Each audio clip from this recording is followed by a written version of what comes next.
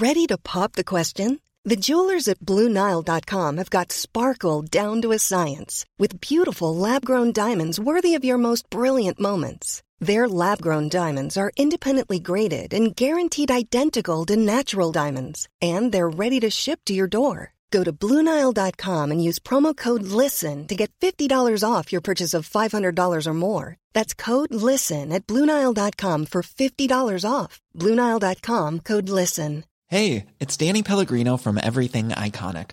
Ready to upgrade your style game without blowing your budget? Check out Quince. They've got all the good stuff, shirts and polos, activewear, and fine leather goods, all at 50 to 80% less than other high-end brands. And the best part? They're all about safe, ethical, and responsible manufacturing. Get that luxury vibe without the luxury price tag. Hit up quince.com/upgrade for free shipping and 365-day returns on your next order. That's quince.com/upgrade. You're listening to Cork Today on replay. Phone and text lines are currently closed. This is Cork Today. Cork Today with JP McNamara on C103. Cork's greatest hits, C103. And good morning, hope you all had a nice weekend. It's John Paul McNamara with you right through until 1 with Cork Today, and Bernie and Sadie taking your calls this morning, 1850 333 103. Our lines are open. You can text or WhatsApp 086 2103 103 or email across the morning jp@c103.ie. You can send us a message as well on the C103 Facebook page via private messenger, or you can always tweet at C103 Cork. And ahead on the programme this morning, and a lot of calls already in yesterday morning on this, and again earlier on this morning, and this is the scenes from Killarney at the weekend. The Mayor of Killarney has said, that is Councillor Brendan Cronin, he's come out and said the street party, as it's now known as, is a slap in the face for the town. And many people who feel they have cocooned or stayed inside or obeyed by the laws over the last number of months, that this is something they thought they would not see. And if you have not seen the footage or you're unaware of it, and basically, it's a large crowd of people dancing and enjoying themselves, I suppose you can say, in one sense on the street, which is fine in normal times, but because people are supposed to social distance and stay away from each other and behave, it's not really something that we should be seeing during the pandemic, especially when so many people are trying to obey and abide by the particular guidelines. But it is people enjoying themselves on a street, dancing to music, singing, and one guy then, he removes his clothes. He's topless, dancing on top of the old telephone box there on the main street in Killarney that now houses a defibrillator. So there's a defibrillator machine in that particular old phone box. He's dancing on that, and then it goes from him dancing on it to getting the crowd going, and they start singing The Fields of Athenry. Now, this wasn't too late in the night, because I'll get back to a lot of calls that have come in on this. It must have been between 12 and 1 or so going on the calls we're getting. Anyhow, your views are welcome on that. I mean, Gardaí did say they received reports of a large numbers socialising in the town of Killarney on Saturday night. The Vintners Federation say if a pub was involved, then they should face the full force of the law. And many are saying, well, the wet pubs are closed. They're the pubs who don't serve food. If they were open, would this still be happening? Some would say it would, some are saying it's not. Anyhow, your views are welcome on that. Let us know, 1850 333 103, or indeed text or WhatsApp 086 2103 103. Is the fact that we are keeping those particular bars closed leading to people having drinks in their home, and then they may be coming into the bars that are open, serving food, getting the last table sitting there, having whatever food is on offer, but at this stage they've had so much to drink at home, they're well on with alcohol by the time they actually get into that particular pub. And this is why we're seeing these particular scenes then in Killarney at the weekend. And the big figure here, of course, is from people in the area who are saying they're worried in case it does spread coronavirus in the Killarney area. And like the weather, a virus doesn't see borders, and Killarney is very near Cork, less than an hour, only 40 minutes from some areas, if not less again, from some areas of Cork County. So because of that, there are fears if anything was to come out of of this, and hopefully not, that it would increase the spread of coronavirus, COVID-19 in that particular area. Your views are welcome. 1850 333 103. We'll be speaking with Councillor Niall O'Callaghan from Killarney, who's also a publican in that particular town, shortly on the programme. We're also going to hear why students are being warned not to enter into long rental agreements for the college year, if a lot of the learning will be mainly done online. We know now that a lot of the college courses, yes, you may attend the lecture hall for 1 or 2 days in that week, but the rest could be done online. Is there a need then to be taking out long-term leases for accommodation in whatever city or town you are attending college? And also within that, college fees seemingly are going to remain as they are. So for those who thought they might get or have less cost this year when it comes to college, seemingly not. College fees will still remain as they are, roughly 3,000 to 4,000 a year. Can be the basic college fees, and they seem to be staying that way. We'll be speaking to a welfare officer from UCC on that this morning. Also, why one Mid-Cork village is against more wind farms planned for the area, along also with a battery unit proposal. This is something that many towns have fought against over the years, and if you ever travel between Macroom and North Cork towards Mill Street, or towards Mallow via Coachford and Drumahan and Buin, Dunamore, in that particular area, you will see the skyline there and the hills covered with wind farms, and also the area of Ballingeary, and that's the village this morning that we'll be speaking with, who do not want any more wind farms in their area. They say they have too many already. We'll be speaking with those from Ballingeary this morning on that particular issue. It's not a new issue, it's an issue we've spoken about before. Also, we've heard from other areas of the county, particularly around the Ballydesmond area, who were against these battery unit proposals that were going on in their area. This likewise in Ballingeary. But interesting to see, even when it comes to the launch of the new season for television, I think it's RTE are going to have a programme whereby it's a rural town in the west of Ireland, and everybody there is campaigning against wind farms. It's going to be interesting to see how they react and how they display the emotion in local towns, because it's something that is particularly affecting towns and villages in the west of Ireland. So we'll discuss that this morning. Your views are welcome on wind farms and wind turbines, because for many, they say it's the way of the future.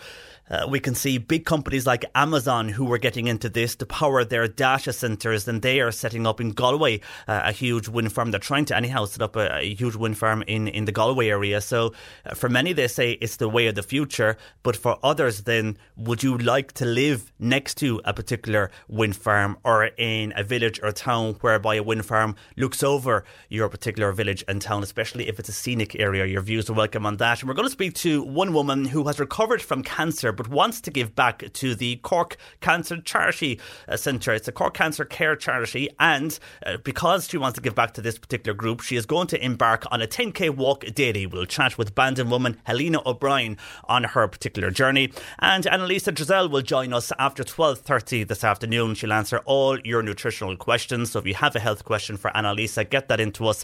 You can text or WhatsApp 086 2103 103 or call 1850 333 103, and that and more, along with your calls and comments, to come between 10 and 1 this morning on Cork Today. Something I want to go back to from yesterday, from Friday even, and this was Elaine who was in contact with us, because last week we were discussing about smart meters, and Dan was chatting to us about, he felt since he got a smart meter his electricity increased. We got on to ESB Networks for Dan, and now Dan and ESB are talking to each other to solve this particular issue. But because we discussed the issue of electricity, Elaine is wondering if someone can help her out here on this, because she's currently with Prepay Power. Now, she likes the idea of paying weekly, but she thinks in the long run that they're more expensive. So her contract is up since last November.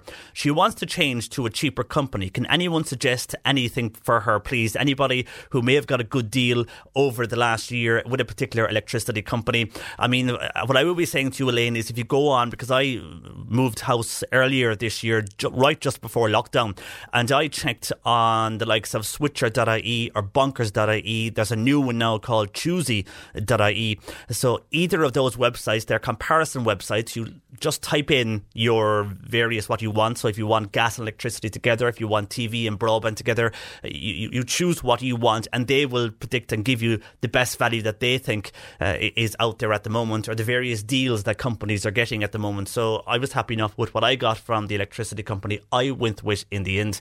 But everybody has their own preference. So if somebody else has an idea or has some advice for Elaine, who was in contract, now out of contract with Prepay Power, she does like the idea of paying weekly, but she felt it was more expensive in the long run. So any idea or anything we can offer advice to Elaine on cheaper electricity companies. And again, I would, if I were you, Elaine, check out those particular websites to compare the various companies out there. 1850 333 103. Lines open. Text or WhatsApp 086 103 103. Lines are open. 1850 333 103. And I mentioned there about electricity prices. Elaine looking for a cheaper option. She was on Prepay Power, now looking to go with a particular company as her contract is up since last November. Well, on money issues, for all of us who, and the majority of us have a bank account, but a lot of us are tapping these days because we're being told not to use cash. And it seems now that people everywhere are fearing this, because we could be facing, and probably will be facing, higher charges when it comes to banking fees, because the central bank have said they have received a dozen applications from banks who want to and are looking into increasing their fees that they then will of course pass on to customers. Now, already this year banks have been granted permission to increase a string of customer charges. I know Bank of Ireland announced last week that from November it is replacing the 26 fees that they impose on customers with a flat monthly fee of €6 for all, and that's some 4 out of 10 of its personal current account customers are set to lose out as a result of that. AIB is also planning to plough ahead with moves to introduce transaction fees in the autumn for customers who maybe have avoided them over the last number of years. So the big worry is, as we're all tapping, and I know consumer experts have been fearing this, more and more of us were tapping before COVID. Now with the introduction of COVID and we're told not to use cash as much, everybody is tapping. When you go along to the actual, wherever you are, restaurant or shop, or doing your weekly shop or whatever, you're tapping instead of cash.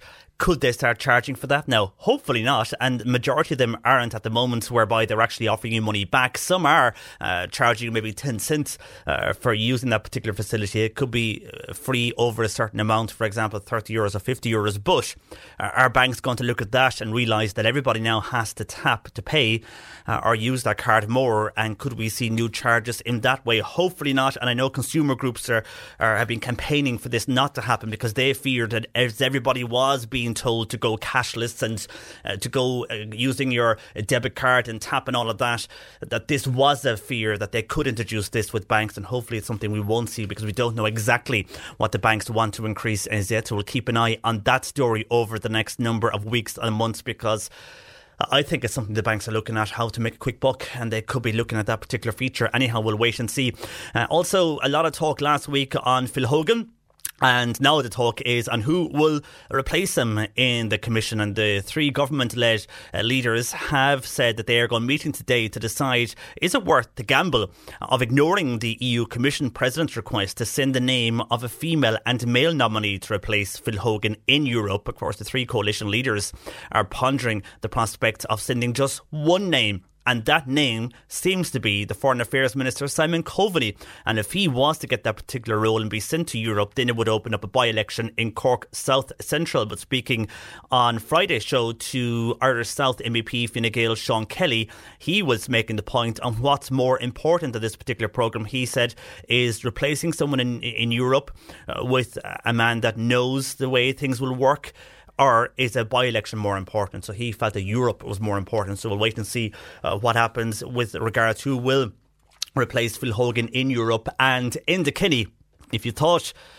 that Enda Kenny was something of the past, well, you thought wrong, because even though he has come out and said he's not in the running for Phil Hogan's job, he has another career which is opening up for him, and that is TV presenting. Because last year and earlier this year, he seemingly is filming a particular show about Irish railways, the old railway lines across the country. And this particular show is going to feature on RTE1. It's understood it'll be broadcast in early 2021. It's being produced at the moment. They have 3 series already filmed, and it's Os Gaeilge. So, of course, Enda Kenny is a fluent Irish speaker, and he will present that particular programme in Irish. So if you thought that was the end of Enda, no, you're going to see him again, and he will be back on our TV screens on RTE1. And while the political debate continued over Phil Hogan, well, at the weekend, more debate regarding a Fine Gael councillor. This was Kenneth Egan from Dublin. He has resigned the party whip of Fine Gael after he holidayed in West Cork, Baltimore, I think, after returning from a boxing event in the UK. Of course, government guidelines require people to restrict their movements for 14 days after returning from the UK. But Mr. Egan decided to go along to, I'm sure it was Baltimore. They say West Cork in the papers. I saw him tweeting about Baltimore. At that stage, I wasn't aware that he was in the UK before that, but I'm sure it was Baltimore he was in, but he did not adhere to the government guidelines when returning from the UK and decided to holiday in West Cork. And a lot of talk on Friday's show about powers the Gardaí could have got to enter private homes to shut down house parties. Well, that changed at the very, very last minute. On Friday, the Justice Minister Helen McEntee has said the Cabinet felt that allowing Gardaí enter the private home of someone to shut down a house party would be an extreme measure. So a U-turn on that happened late on Friday evening. So that now won't be something the powers the Gardaí have. That's not going ahead. A U-turn on that on Friday evening for those who are concerned. 1850 333 103. Our lines are open. Text or WhatsApp 086 103 103. We have a lot of calls and texts coming in regarding what happened in Killarney over the weekend, especially on Saturday night. I'll get to those next. Cork Today on C103. Call Patricia with your comment. 1850 333 103.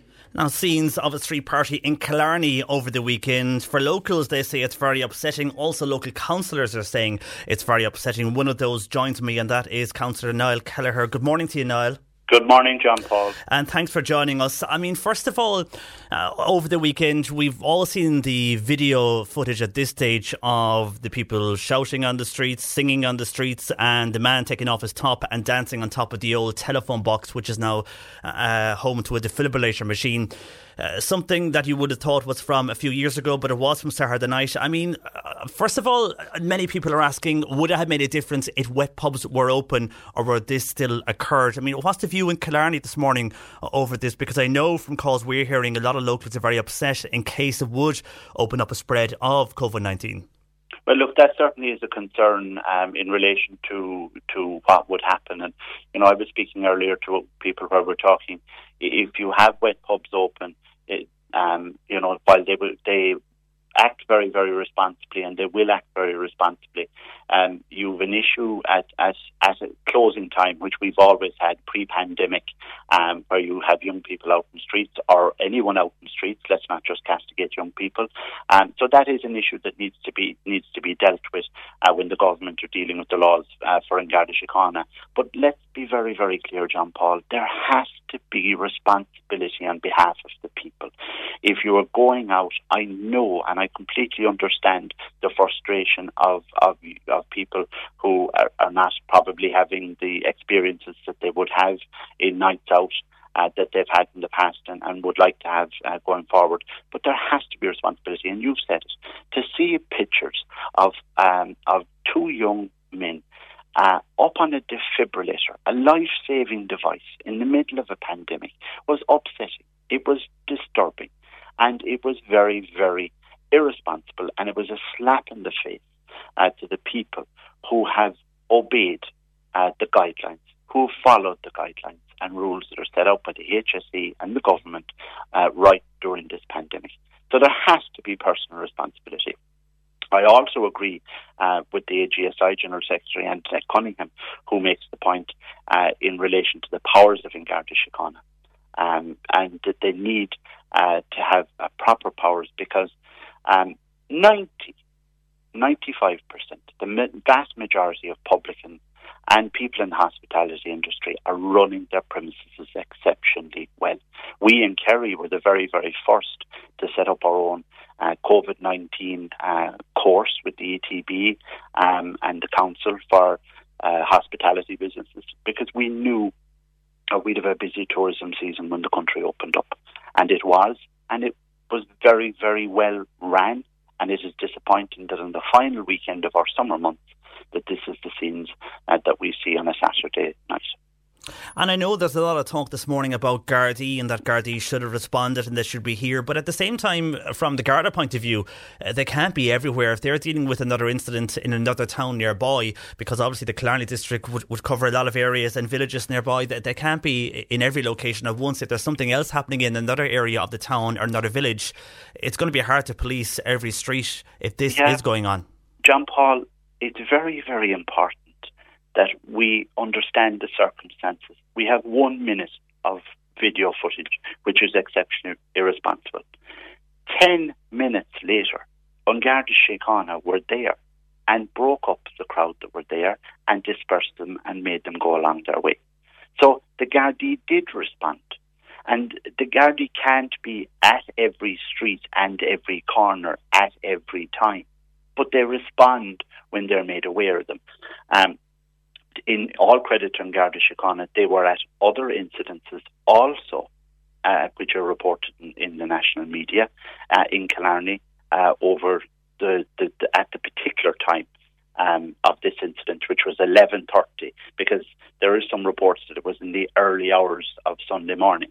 It was at 11:30 that this camera footage was taken.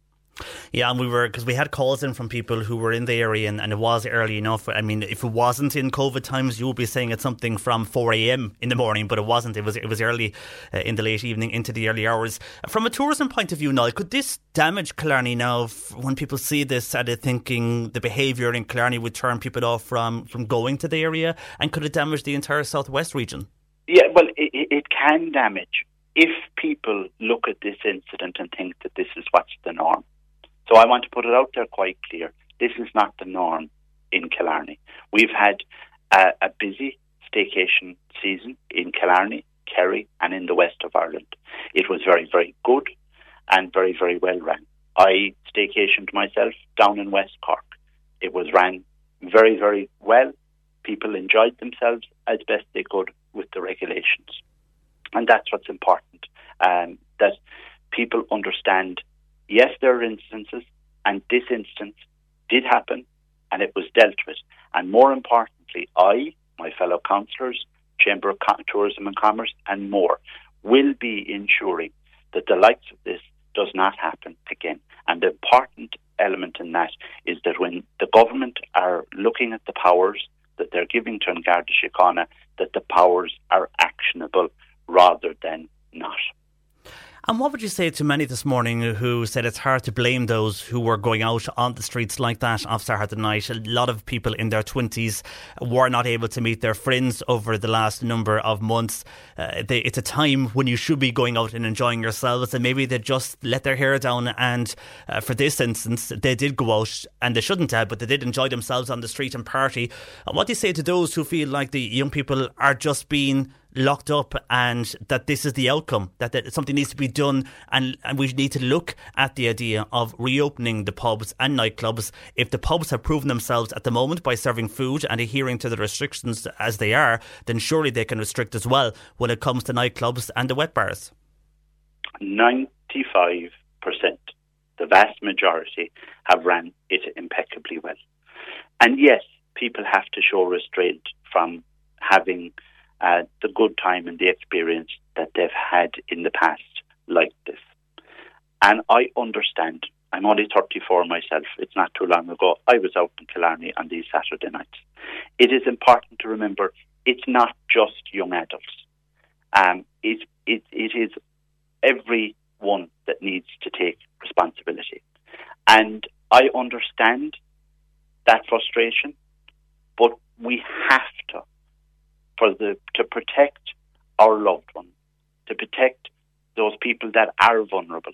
I have a 95-year-old grandfather. There's many other people that have people with underlying health conditions and so on. It is important that we continue the good work that has been done and not let this be a slap in the face for people who've lost loved ones, haven't been able to have their weddings and many other family events that haven't been able to go ahead. People can't go to football matches. There's a lot of frustration out there. But we have to work on this together to get through the height of this pandemic. And so, Saturday night in Killarney, I mean, was it a busier night than usual? I know some hoteliers are saying it wasn't that busy and accommodation wasn't at full capacity.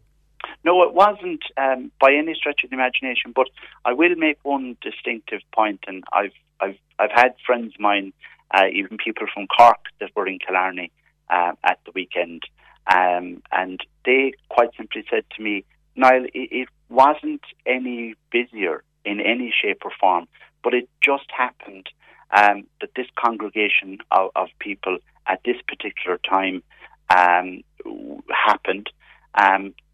I suppose there was a different younger crowd, obviously, younger adults, because the families were gone back home to go back to school, and maybe that's what led to this.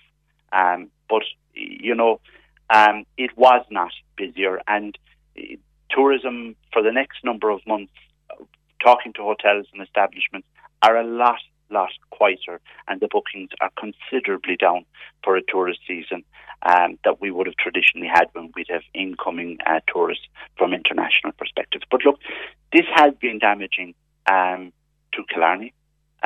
We are on your radio station. I was on Pat Kenny this morning. There are other members of the council and chamber that are on other stations and television programmes. This is not why we want to be talking about Killarney this morning.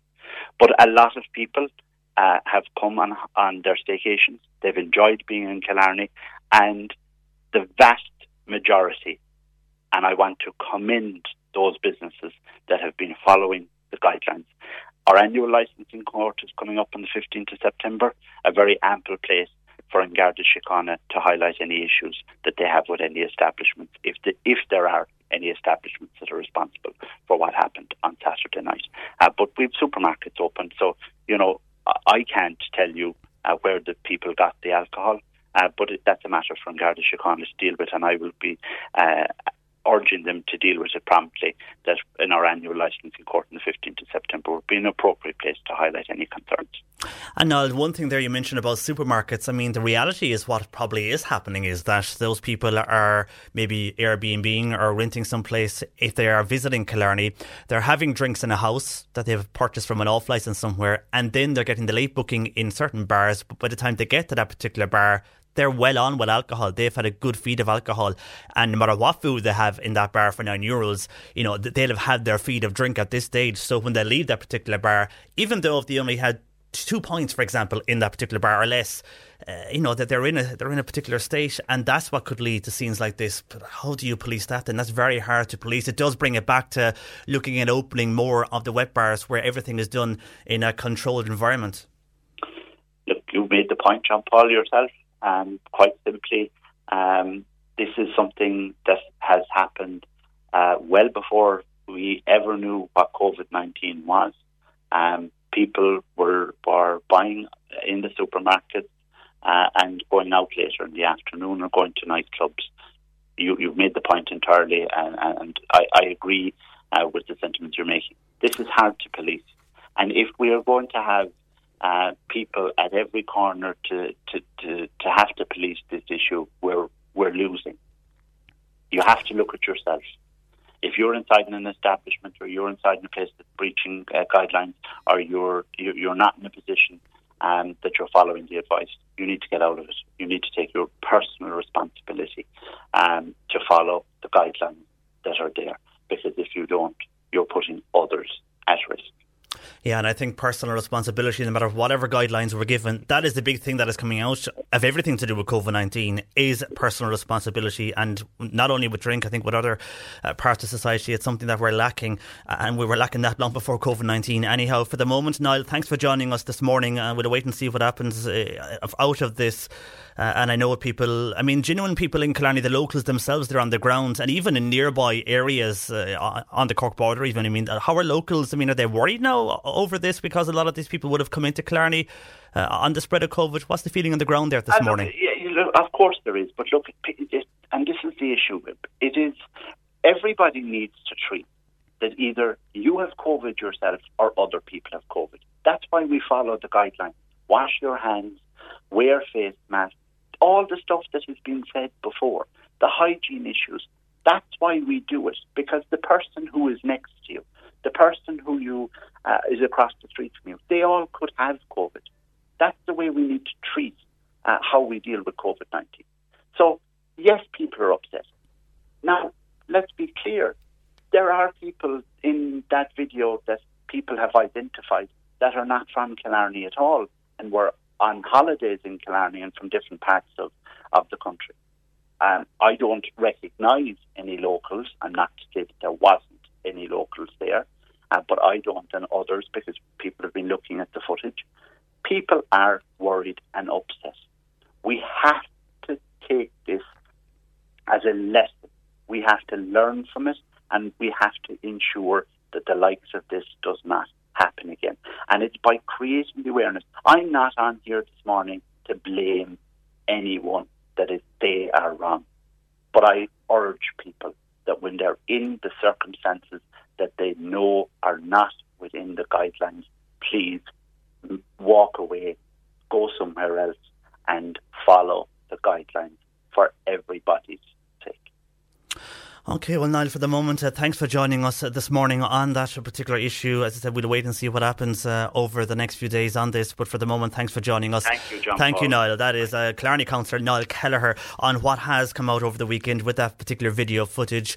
And on that, we got a lot of calls yesterday morning and a lot more this morning on that. First of all, Joe says, well, it's great to see the crack in Killarney on Saturday night. Everyone enjoying themselves. Why we, the publicans, remain closed. It's shameful that this is happening while pubs remain closed, says Joe. Marie says, we were at a wedding at the weekend in Killarney, driving through Killarney on the way home.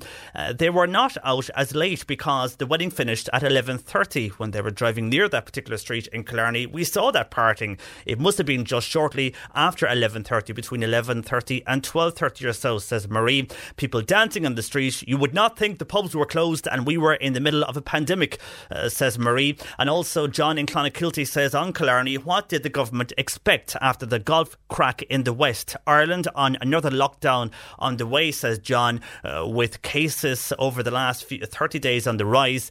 No deaths though over the last number of days, but John says look at Korea where 89,000 cases have come on board. So he's advising NPHET to look at another lockdown, says John in Clonakilty. While John in North Cork says open the pubs like before, 12:30 to 2 on a Sunday, and then open them again from 4 and close them at 10 on a Sunday night, feels John in North Cork. More calls and comments on that. We'll get to those as well. But on the way, we want to discuss why students need to look at their leases and accommodation this year, because a lot of those returning to college might not be going actual into the college itself. You may be for a day or 2 days a week, but a lot of the learning this semester will be done online. We'll discuss that next. Cork Today on C103. Text or WhatsApp Patricia with your comment. 0862 103 103. Now, as college students get ready to return to the new season of college, many are being advised not to commit to long-term leases until they know how many hours a week they will spend on campus. Jamie Fraser is the UCC Student Union Welfare Officer. He joins me this morning. Good morning to you, Jamie. Good morning, how are you doing today? I'm fine, thanks, and thanks for joining us. I mean, first of all, we are aware that some college courses this year, it's going to be a mix of online learning with attendances then to the actual learning hall, be that the lecture hall. But some of those attendances to the actual college campus could be just 1 or 2 days a week. Yeah, that's true. So basically what UCC have done is adopted a blended fashion with regards to this learning experience. Now, that has proved to be extremely difficult for the college, but also has made problems for students also, as many students, as you stated there, don't know if they're on campus for even an hour a week, not to mind a day, or 2 hours a week or 3 days a week. And that has brought up significant stress with students with regards to the university experience and also with regards to accommodation, Yeah, and for some, maybe if they're in the Cork area, they can think about commuting up and down depending where they're living. But then for others who were far out of Cork or indeed in other counties, that's where the problem lies, because commuting wouldn't work for them on a daily basis or for 2 or 3 days in that week. So they need to have some options. But if you look at accommodation, for many, as you'll know, Jimmy, you have to take out a year or 6 months. There's no option of just having a day here and there. So that's where the confusion, that's where the concern lies then, not to be taken out a long lease if you're not going to be there. I mean, if you're paying a huge sum of money for a room that you're not using. Yeah, no, 100%.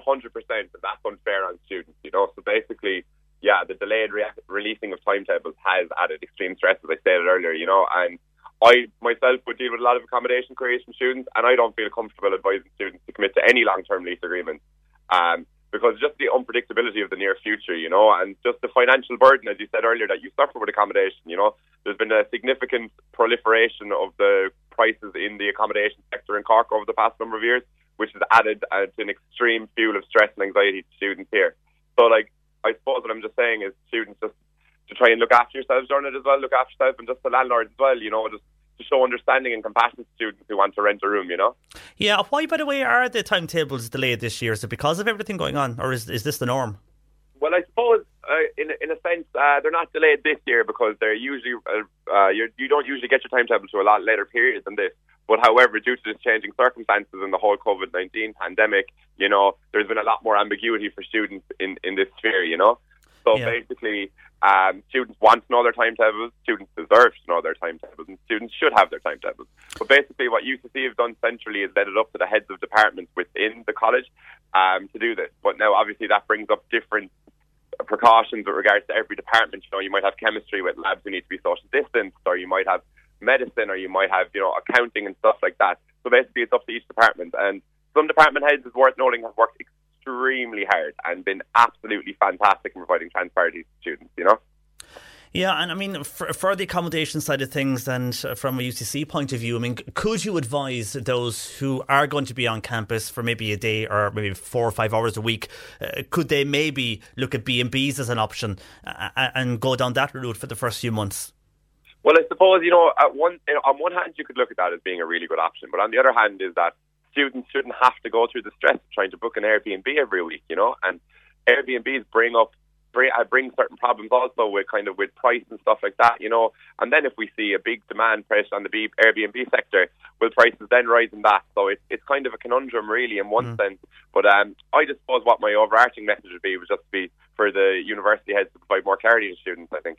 Yeah, and would landlords, I mean, overall, are landlords working with students? Have you heard from those maybe who are used to dealing with students year on, year out? Are they working with them this year to provide different cases for when they do come and look at rooms to say, OK, you can be here 2 or 3 days a week and we won't charge you the full rate? Has that come up yet from any landlords, or are you hearing that on the ground there as yet? Yeah, well, I suppose I can't talk from the perspective of every landlord in the college area, but from what I've seen, no landlord has given that sort of leniency to students, you know. And I understand that landlords have a market also, and maybe that landlord that might be as well as living, you know, is trying to get that house, but get that house paid for. But at the same time, you know, it's realised that students are human beings at the end of the day, and you know that there's extreme amount of stress in this climate, you know.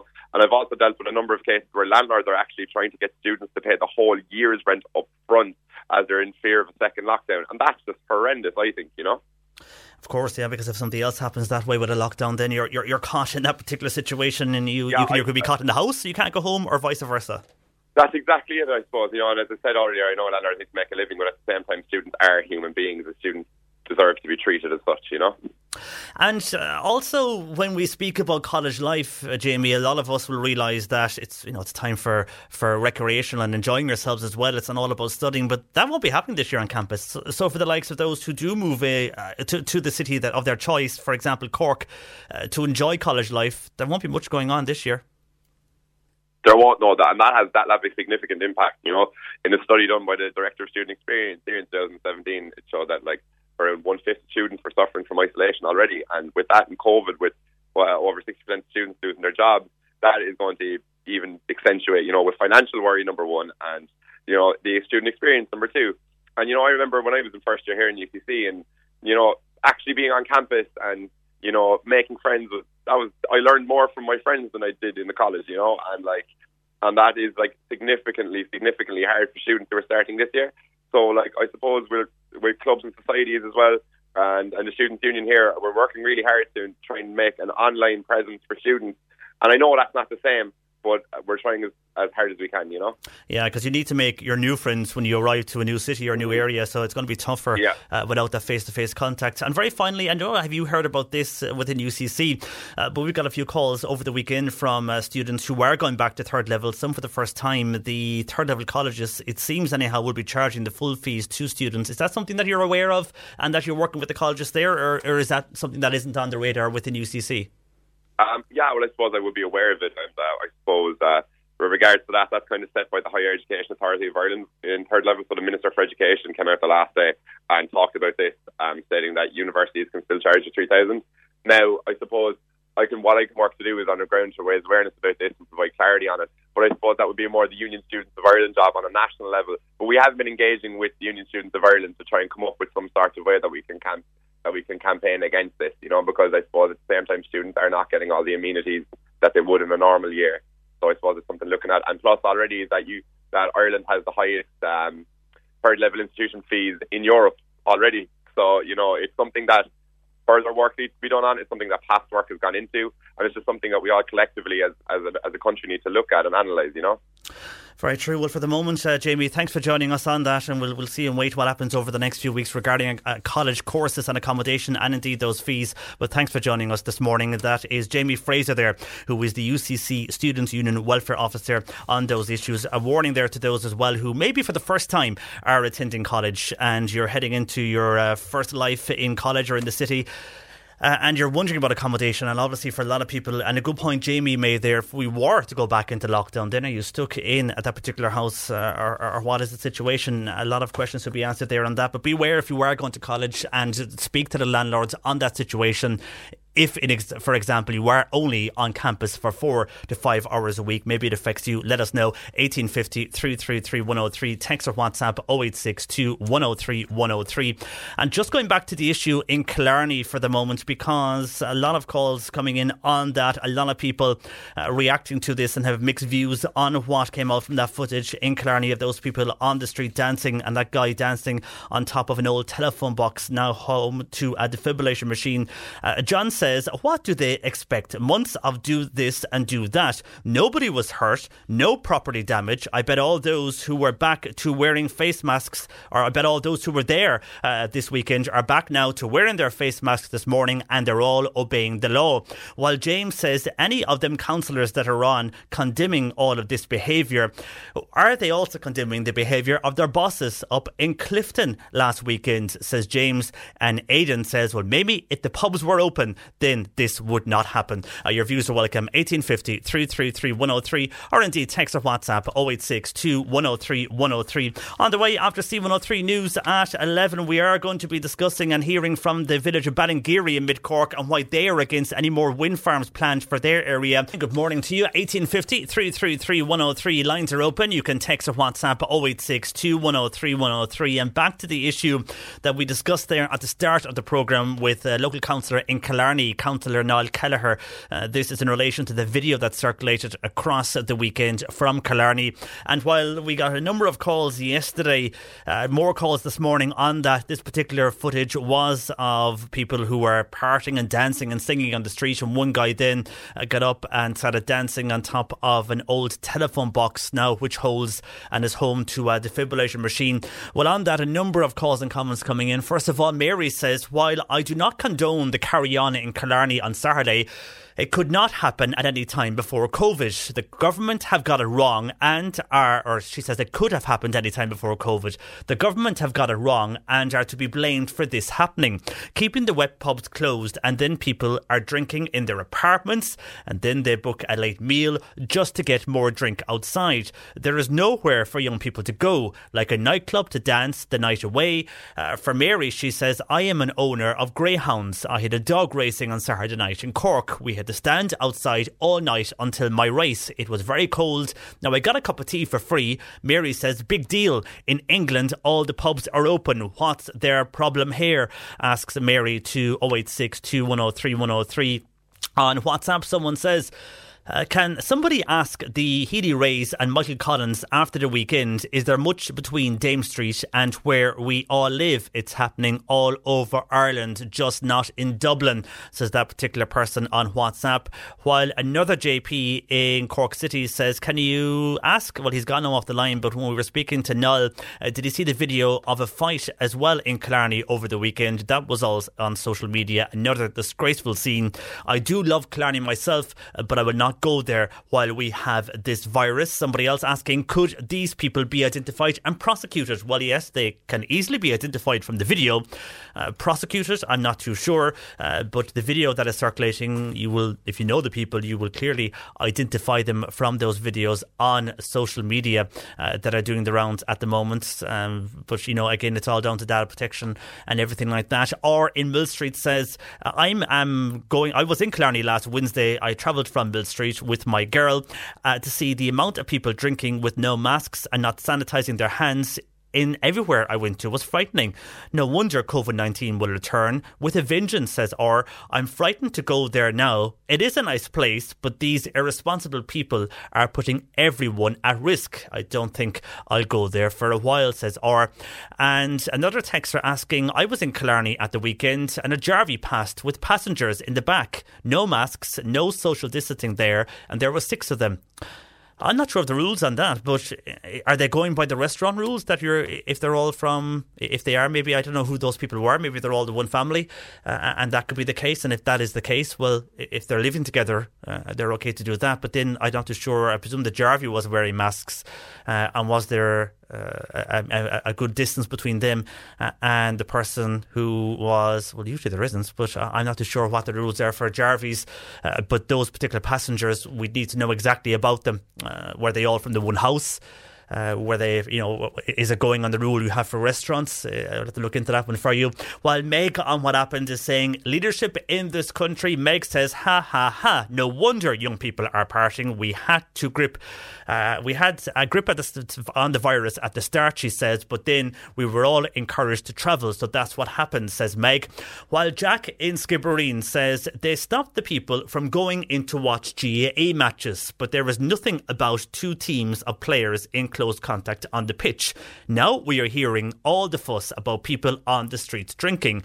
What is the difference between the players on the pitch and the people in Killarney, asks Jack in Skibbereen, while John says the activities in Killarney over the weekend are just shocking. I'm seriously questioning why the Gardaí didn't act on it. Well, the Gardaí said they did act on it. The video clip was a short clip from the overall activities, and they did arrive to the scene a number of minutes after that, according to Councillor Kelleher, who we had on earlier on. But John says the Gardaí were saying over the weekend that they found it hard to police whether people were buying €9 meals or not. So why did they not intervene with that carry on? Well, again, the Gardaí did arrive and they did intervene later after that particular video, and that was just a snapshot. The video that went viral was a snapshot of what happened there within a few minutes in Killarney. More of your comments on that situation, we'll get back to that shortly, but I want to move on to other topics that are coming into us. First of all, Ellen on text. Ellen wants to know, because she's been called for jury duty, but she's over the age of 70. Now, she doesn't want to attend because, and even going on the advice, if you're over 70, you're supposed to restrict your movement still. So within that, she doesn't want to go. I would presume, Ellen, on that, and because the government advice is still active for those over 70, if you ring whoever, I presume on the letter, it will say who you call or contact. If you make contact with them and explain that to them, I'm sure they would understand that you were over 70, and because of everything going on, you do not want to attend jury duty because of COVID-19. And they are saying, the powers that be are saying that if you're over 70, you're due to restrict your movement. So I would presume you're in your right to say that to them. I know anybody that's been called for jury duty, it's very hard to get out of it. You kind of just have to do it unless your employer has a very good reason that they need you to work. You can't actually, it's very hard to get out and not go and attend it. But I presume in your situation, wherever the letter came from, I'm sure there's a number or something on the letter. I would contact them and explain that to them, because you are within your right. If you're over 70, you have been asked to restrict your movement, so I would presume they will take that into account. Try that and let us know. Anybody else in the know, let us know as well. 1850 333 103. And a texter here who signs off saying a worried father, and this is something that happened this morning in Mill Street regarding speed.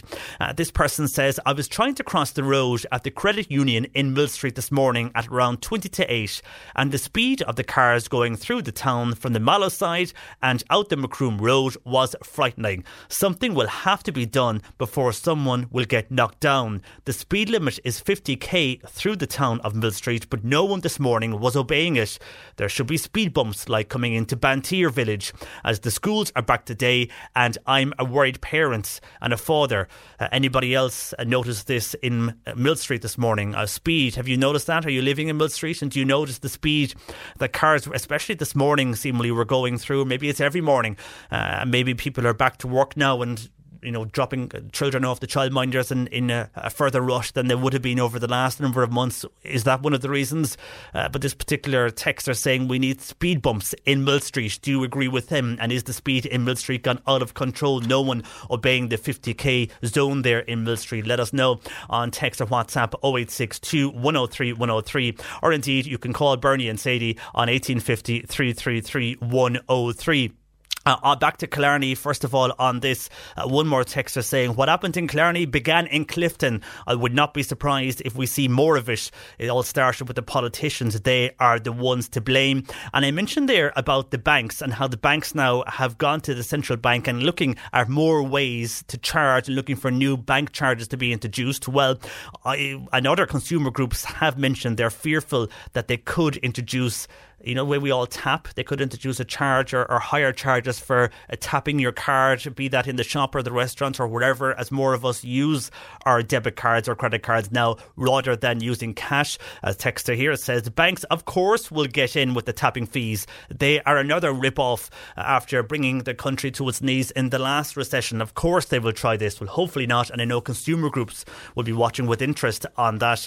We'll have to wait and see what comes out. Hopefully not that we won't be charged more for tapping, as a lot of people feel that's all we have at the moment when it comes to paying when people don't want to revert the cash. Anyhow, your views are welcome. More of those coming in, and we'll get through more of those calls regarding what happened in Killarney over the weekend. Bernie or Sadie taking your calls 1850 333 103, text or WhatsApp 0862 103 103. But why is one village in Ballingeary, why do they not want more wind farms in the area? We'll discuss that with them next. Ballingeary is no stranger to wind farms and wind turbines, with a number already nearby, but the local community are waiting on a decision about another wind farm project and a proposed battery unit. Neil. This is Paige, the co-host of Giggly Squad, and I want to tell you about a company that I've been loving, Olive & June. Olive & June gives you everything that you need for a salon-quality manicure in one box. And if you break it down, it really comes out to $2 a manicure, which is absolutely insane. It's also so easy to get salon-worthy nails at home with Olive & June. The difference between how your nails used to look when you did them yourself and now with the Mani system is a complete game changer. The best thing about Olive & June, too, is it's a quick dry. Dries in about 1 minute, lasts for 5 days, and full coverage in up to 1 to 2 coats. Visit oliveandjune.com/perfectmani20 for 20% off your first system. That's oliveandjune.com/perfectmani20 for 20% off your first system. Millions of people have lost weight with personalized plans from Noom. Like Evan, who can't stand salads and still lost 50 pounds. Salads generally for most people are the easy button, right? For me, that wasn't an option. I never really was a salad guy. That's just not who I am. But Noom worked for me. Get your personalized plan today at Noom.com. Real Noom user compensated to provide their story. In 4 weeks, the typical Noom user can expect to lose 1 to 2 pounds per week. Individual results may vary. Hi, this is Craig Robinson from Ways to Win, and support for this podcast comes from Invesco QQQ, the official ETF of the NCAA. Invesco QQQ is proud to sponsor this episode, and even prouder to provide access to innovation for the last 25 years. Basketball has had innovations over the years, too. We're seeing the game played in new ways every day. Learn more at Invesco.com/QQQ. Let's rethink possibility. Invesco Distributors, Inc. Lucy from the Gugambara Hotel joins me on this. Good morning to you, Neil. Morning, JV. How are you today? I'm fine, and thanks for joining us this morning. Now, as I mentioned earlier, anybody who is used to travelling across Mid-Cork will be well used to seeing the wind turbines on the hills, whether you're going from Mill Street to Dunamore, or if you're going from Buin to Coachford, wherever you're going, you'll see them. And similar is the situation there in Ballingeary. Do you feel as a community at this stage that enough is enough and you've too many there in your area?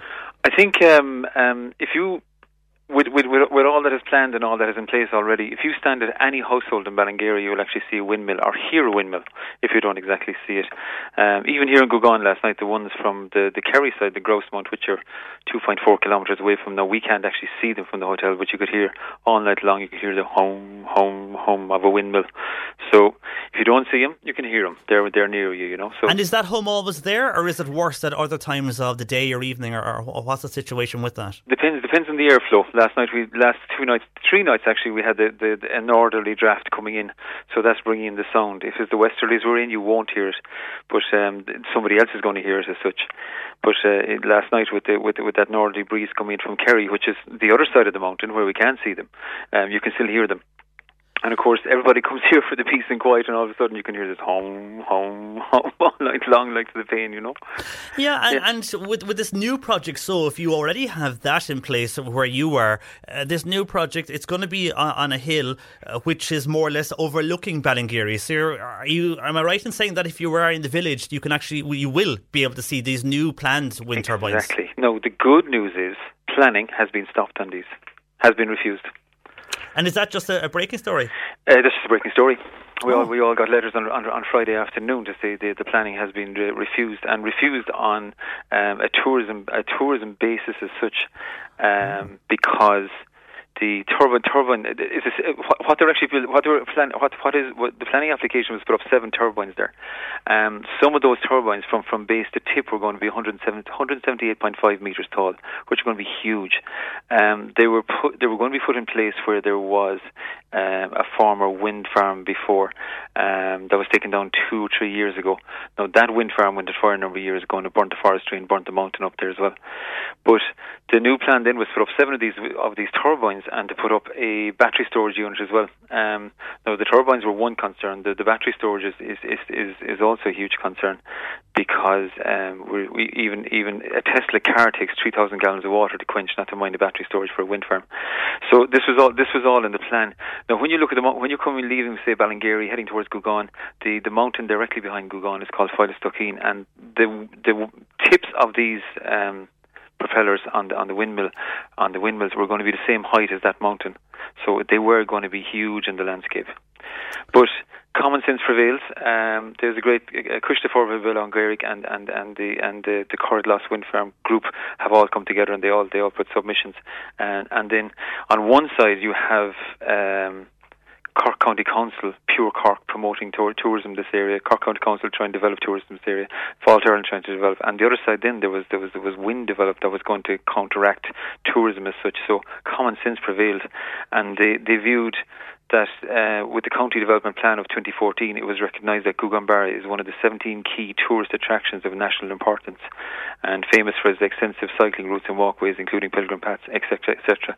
So on the fact of that, this is one of the, we'll say, key iconic tourism areas in this part of the county, and the next one would be, say, Glengarriff Bantry. So it's kind of isolated in a way, so common sense did prevail in this situation. And with regards to, as you say, it's not going ahead, it's been refused. Is that it, though? I mean, it's been refused. Is it from the council you got the letters from, or where did the letters come from? We got the letters from the council on Friday evening, which is good news. It's a great start. And there's no way that this can go elsewhere. You know, sometimes you'd hear the council have refused it, but then some other body has come in and decided to look at planning again. Is that the end of the story, do you think, on that? They have the option for appeal is all there in that letter as well. For everybody, but the strength, really, one of the strengths that we actually have is that within the County Development Plan, it is that is a key tourist attraction of national importance is very, very strong wording, and that might defend us in the future. Not to mind all the other issues that are with wind farms and noise and everything what goes with it, you know. And does it include the battery unit as well? Here, that is a question that is not exactly clear, because I think they may apply for that again. That may go ahead. That may go ahead for that area. And that was a huge concern for people in Slieve Lucra and Ballydesmond last year. I presume it is a big concern for you guys because of a number of reports as well. You mentioned fire there. There was reports linked to battery units over the years in various parts of the world. So that's something I presume your campaign will continue on with. Oh, definitely, yeah, because we were watching that because there was 2 different plannings went in it. They changed location in it. They're using Creelty property in the area, so it's not private land ownership is in that place, you know. So we'll have to keep an eye on what they get up to. The battery storages are a concern because they do pose quite a health risk. I mean, with the last windmill set going fire up there, I mean, who knows what a battery storage unit could do in that area? Nothing is particularly safe, and it, in one sense, it's rural. It's up on top of a mountain. It's quiet, but I mean, as we're not the closest to it. We're 2.4 kilometres away from it, but there's a lot more households that would be much closer to it. And in comparison, a Tesla car, I mean, it takes 3,000 gallons of water to put that out, not to mind the battery storage for a 38 kilovolt wind farm. So there's a lot to think about it, you know. There is, yeah. And when we mentioned there, by the way, we have contacted the company as well involved in this. We haven't received anything back from them, but I did ask them for a statement on Friday afternoon, and as yet I haven't heard from them on that. But in relation there, earlier you mentioned about tourism and Pure Cork and how Ballingeary and that area in Gugan is earmarked for the future when it comes to tourism. If these went ahead, where you are there in Gugan-Barra, everybody knows that area of the church and the beautiful lakes there in Gugan. I mentioned you could see it from the village of Ballingeary. Would those wind farms and turbines have been visible from where you are there outside Gugan-Barra Hotel? At this particular point on this side of the lake here, where we are, where the church is located, where our business is as well, you won't see the windmills. But just even in comparison, the other side of the mountain, on the other side of the lake, we could hear the windmills last night. But once you go a quarter of a mile out of Gugan-Barra on any one of the routes, on the cycle routes, on the walkways or anything, you will see all these windmills. And the ones that were proposed, though, would they have been seen? They would have been seen. They would have been seen. A quarter mile out here, yeah. Or even from the other side of the lake, they would be seen. But I mean, they were pitching their planning, saying that you won't see it from the church and you won't see it from this lakeside as such, and from the forest park itself. That this is what they were pitching at. But I mean, that's under the shadow of the mountain as such. Yeah, and then with tourism, I mean, if this was to go ahead, do you think it would have damaged tourism, or do you ever hear back from Gueston with the existing wind turbines that are in the area? Is it something guests mention after they leave?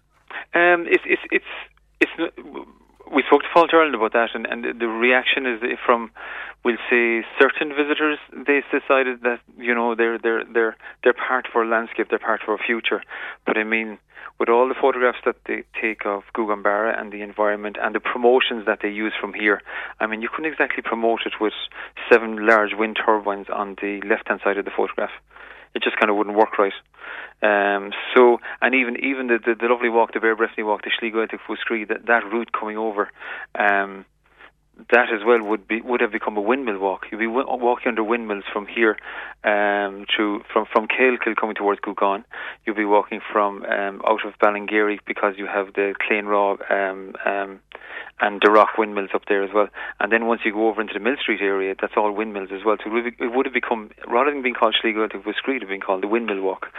So they're not the nicest things to walk under as well, because I mean they're visually strong. There's light distraction from them. There is a lot of sound off them as well. So it's not a pleasant walking experience. It's not what the visitor wants.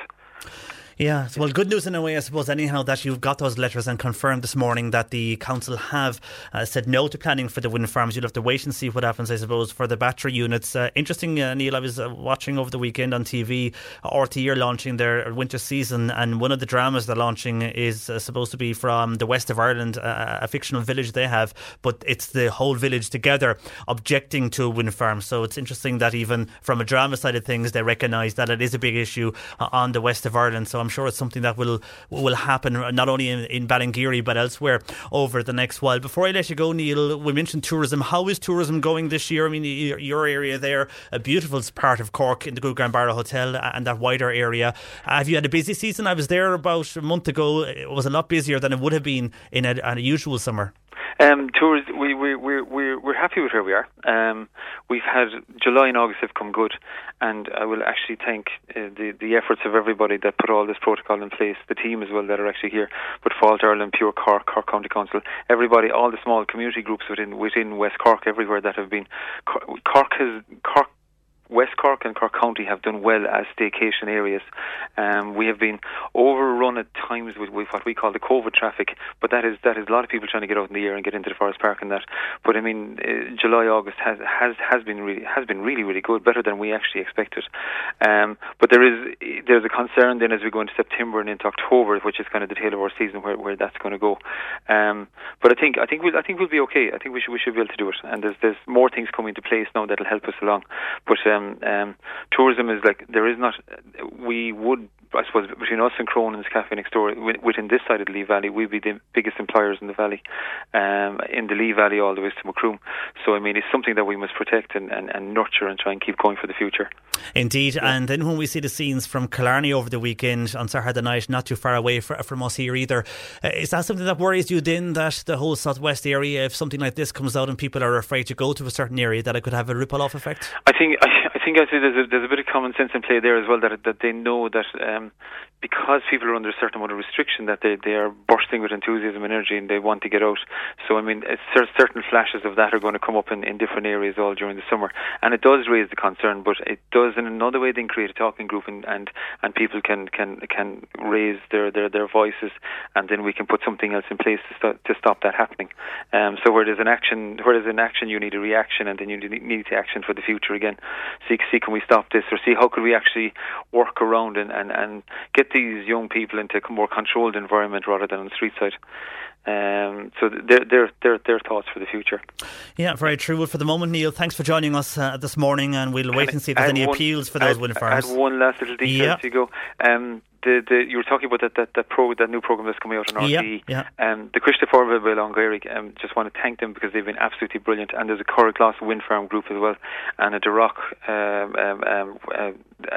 and Clanraw wind group, and they're also having successes with their planning over there. So we must work together, and rather than using, we'll say, if we could develop more community-based upwards energy saving or energy creation units rather than large companies coming here and bearing down on top of us, that we could actually do way better. So maybe that it would, the future, that let's start with community-based upwards rather than the forceful organisations downwards, and we might be able to make a better environment for everybody. Very true. Yeah. Good point, Neil. Good point. Thank you for joining us this morning, and best of luck. Good to chat. Neil Lucy there from the Gugran Barra Hotel on their issue. Well, good news for the moment there for them with that wind farm now, as letters they got on Friday evening confirmed this morning that the council have for the planning there, denied planning for those particular wind farms, but also they must check in on what's happening with that battery unit there for that area. But overall, happy there now in Ballingeary area regarding the future of those wind turbines. Now it looks like, unless there's appeal, that they won't be going ahead in that particular area on wind turbines. A texter here says the countryside is ruined from those unsightly turbines. People in all parts of Ireland are being bullied by the fat cats. Our health and safety is being put at risk, and yet more fat cats are coming here building wind turbines and wind farms. This whole carry on is about power, as in wealth and money, not power supply, as you can have lots of other ways to do that. For example, put those turbines out to sea, says that particular texter. And something totally different, this is to do with farmers markets. Anna is on to us, and Anna said she went to her local farmers market at the weekend. She goes there every weekend, and she noticed that some of the stall holders were quite upset last weekend. Now, she was chatting to them, and the reason they were upset is because a lot of the crowd that were visiting were not wearing face masks. It also bothered Anna as she was leaving the particular market, and she's saying if other people notice that people are not wearing face masks in maybe shops or indeed in farmers markets, and are people slipping up when it comes to the regulations and the restrictions with COVID-19, particularly though to do with face masks. Have you noticed that? Are you noticing less people now when they're in the shops are letting their guard slip with regards to face masks, but especially outside and outside areas such as farmers markets?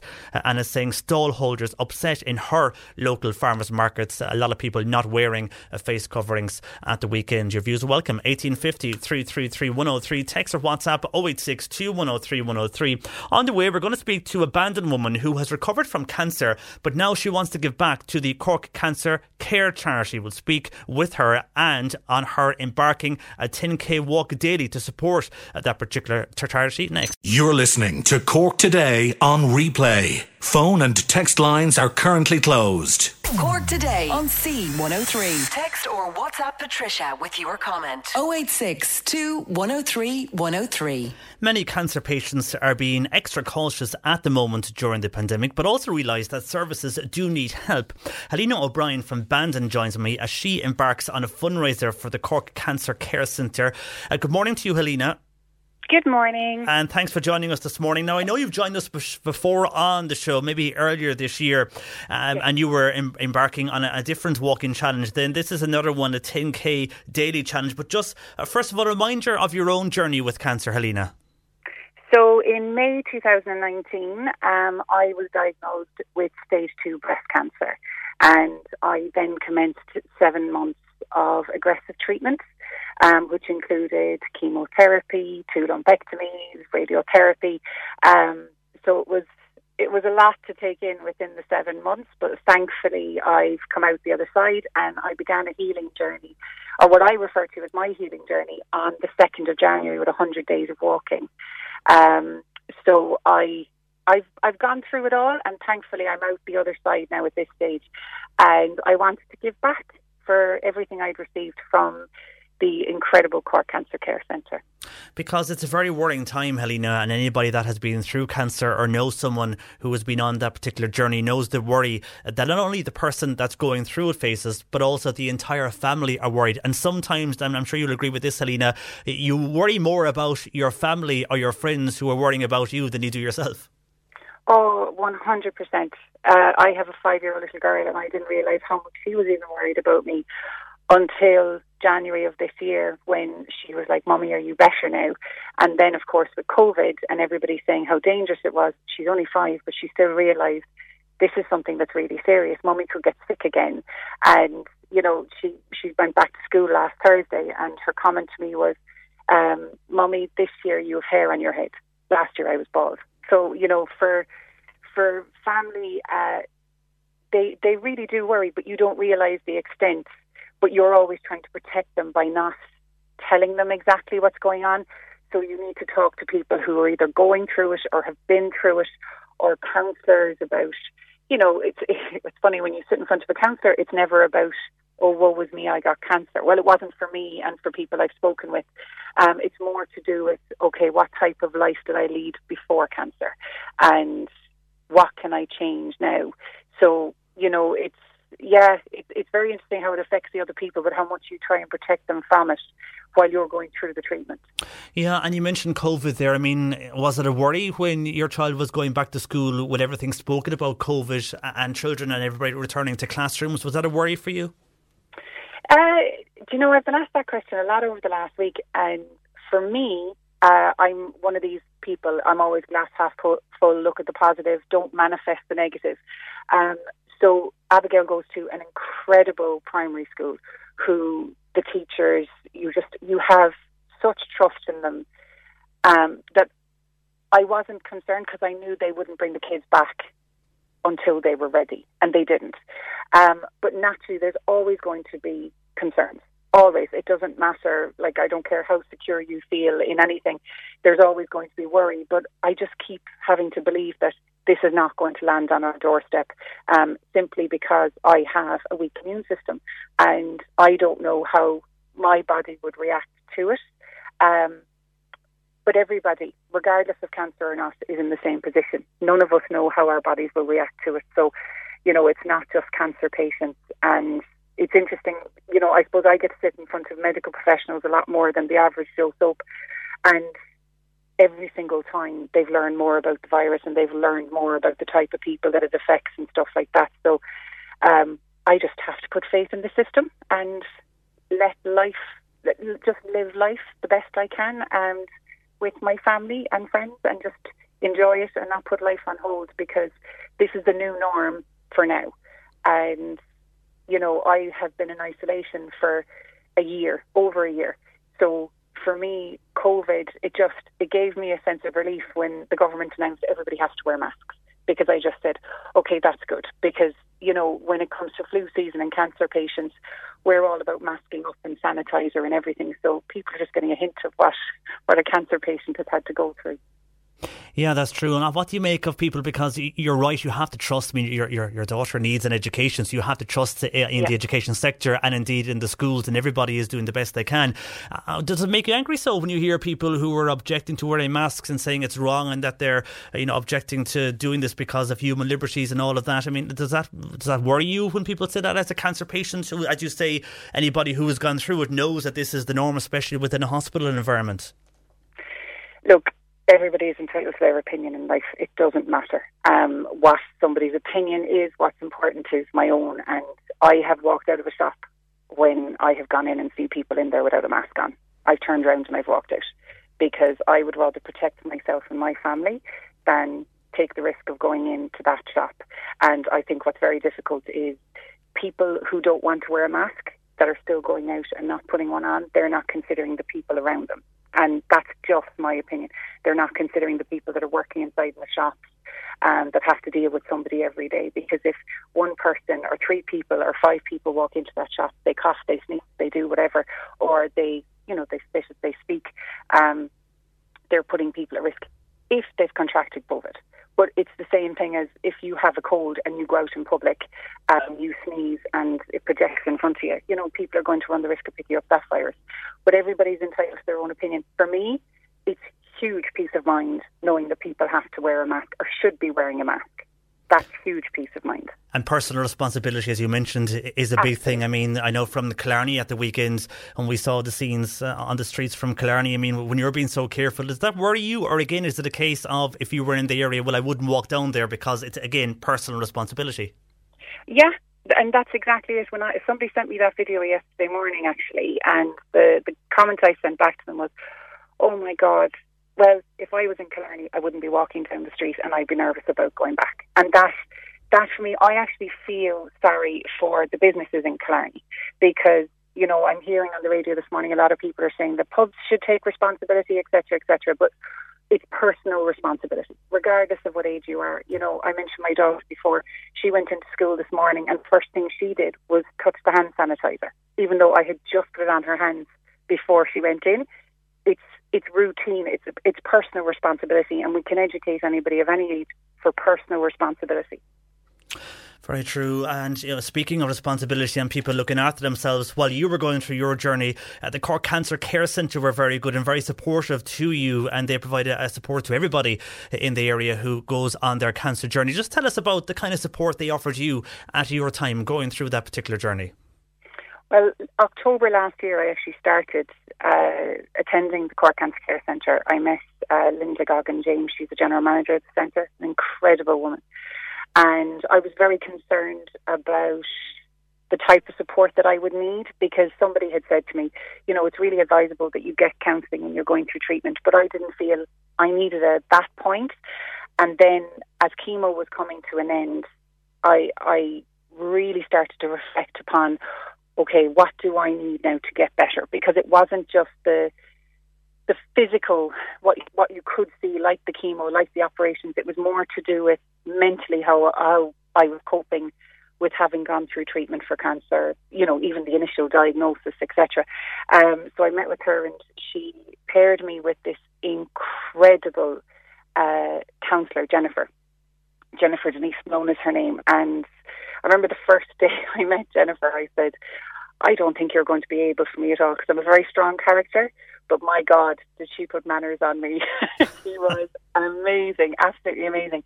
And even during COVID, I have continued to have my weekly counselling with Jennifer, either by Skype or by Zoom or whatever. And, you know, there's volunteers that work that go in and support the warriors. such as Jennifer and other counsellors. There's people that have done holistic treatments. They can't do them at the moment because of COVID, but I've experienced some wonderful treatments at the hands of some amazing therapists inside in that centre over the last 10 months. But it's not even just that. It's being able to go in and have a cup of coffee and sit in what I call the living room, the home away from home, where you can have a cup of tea or coffee with fellow warriors and talk about your experiences, talk about your concerns. You know, have, as we say, having the chats with people who just get it. That you don't have to explain yourself. You're just in company with people who understand what you're going through, where you've been, and potentially what the journey is going to be like for you in the future. And that, for me, has been incredible. And I stayed in touch with Linda throughout COVID and everything. And then one day I just messaged her and I said, you know, how are you guys in relation to funding? Because I was very conscious that I always knew they would do a number of events throughout the year. A lot of people like it that would go with supermarkets and dedicate their bag shopping funds to the centre. Coffee mornings were a huge part of the fundraising. And she said, look, we're seriously back. And I asked her as of Thursday or Friday last week, what are you back since lockdown? And she told me it's €48,000. And my jaw dropped because I knew it was a lot, but I didn't expect it to be as much as that. So I was not only delighted that I had chosen the charity, but every cent that I'm raising, it's going to help them keep the doors open, help pay bills, and for future people who are diagnosed with cancer to have that safe haven. It's really hard to put it into words. It really and truly is. But I'm at €1,750 as of last count this morning. I'd love to raise €5,000. The fund is going to stay open until the end of September. And, you know, it would make such a massive difference. And I was the type of person who never thought this would land on my door. I felt like I was at the height of my career. I was really happy. I had just bought a new house. You know, I have a gorgeous daughter. I thought this, you know, my life couldn't get much better. And then bang, I was diagnosed with breast cancer at 39 years of age. And my life completely changed. But I needed that safe haven. And it's not until it lands on your doorstep that you realise how important it is for you.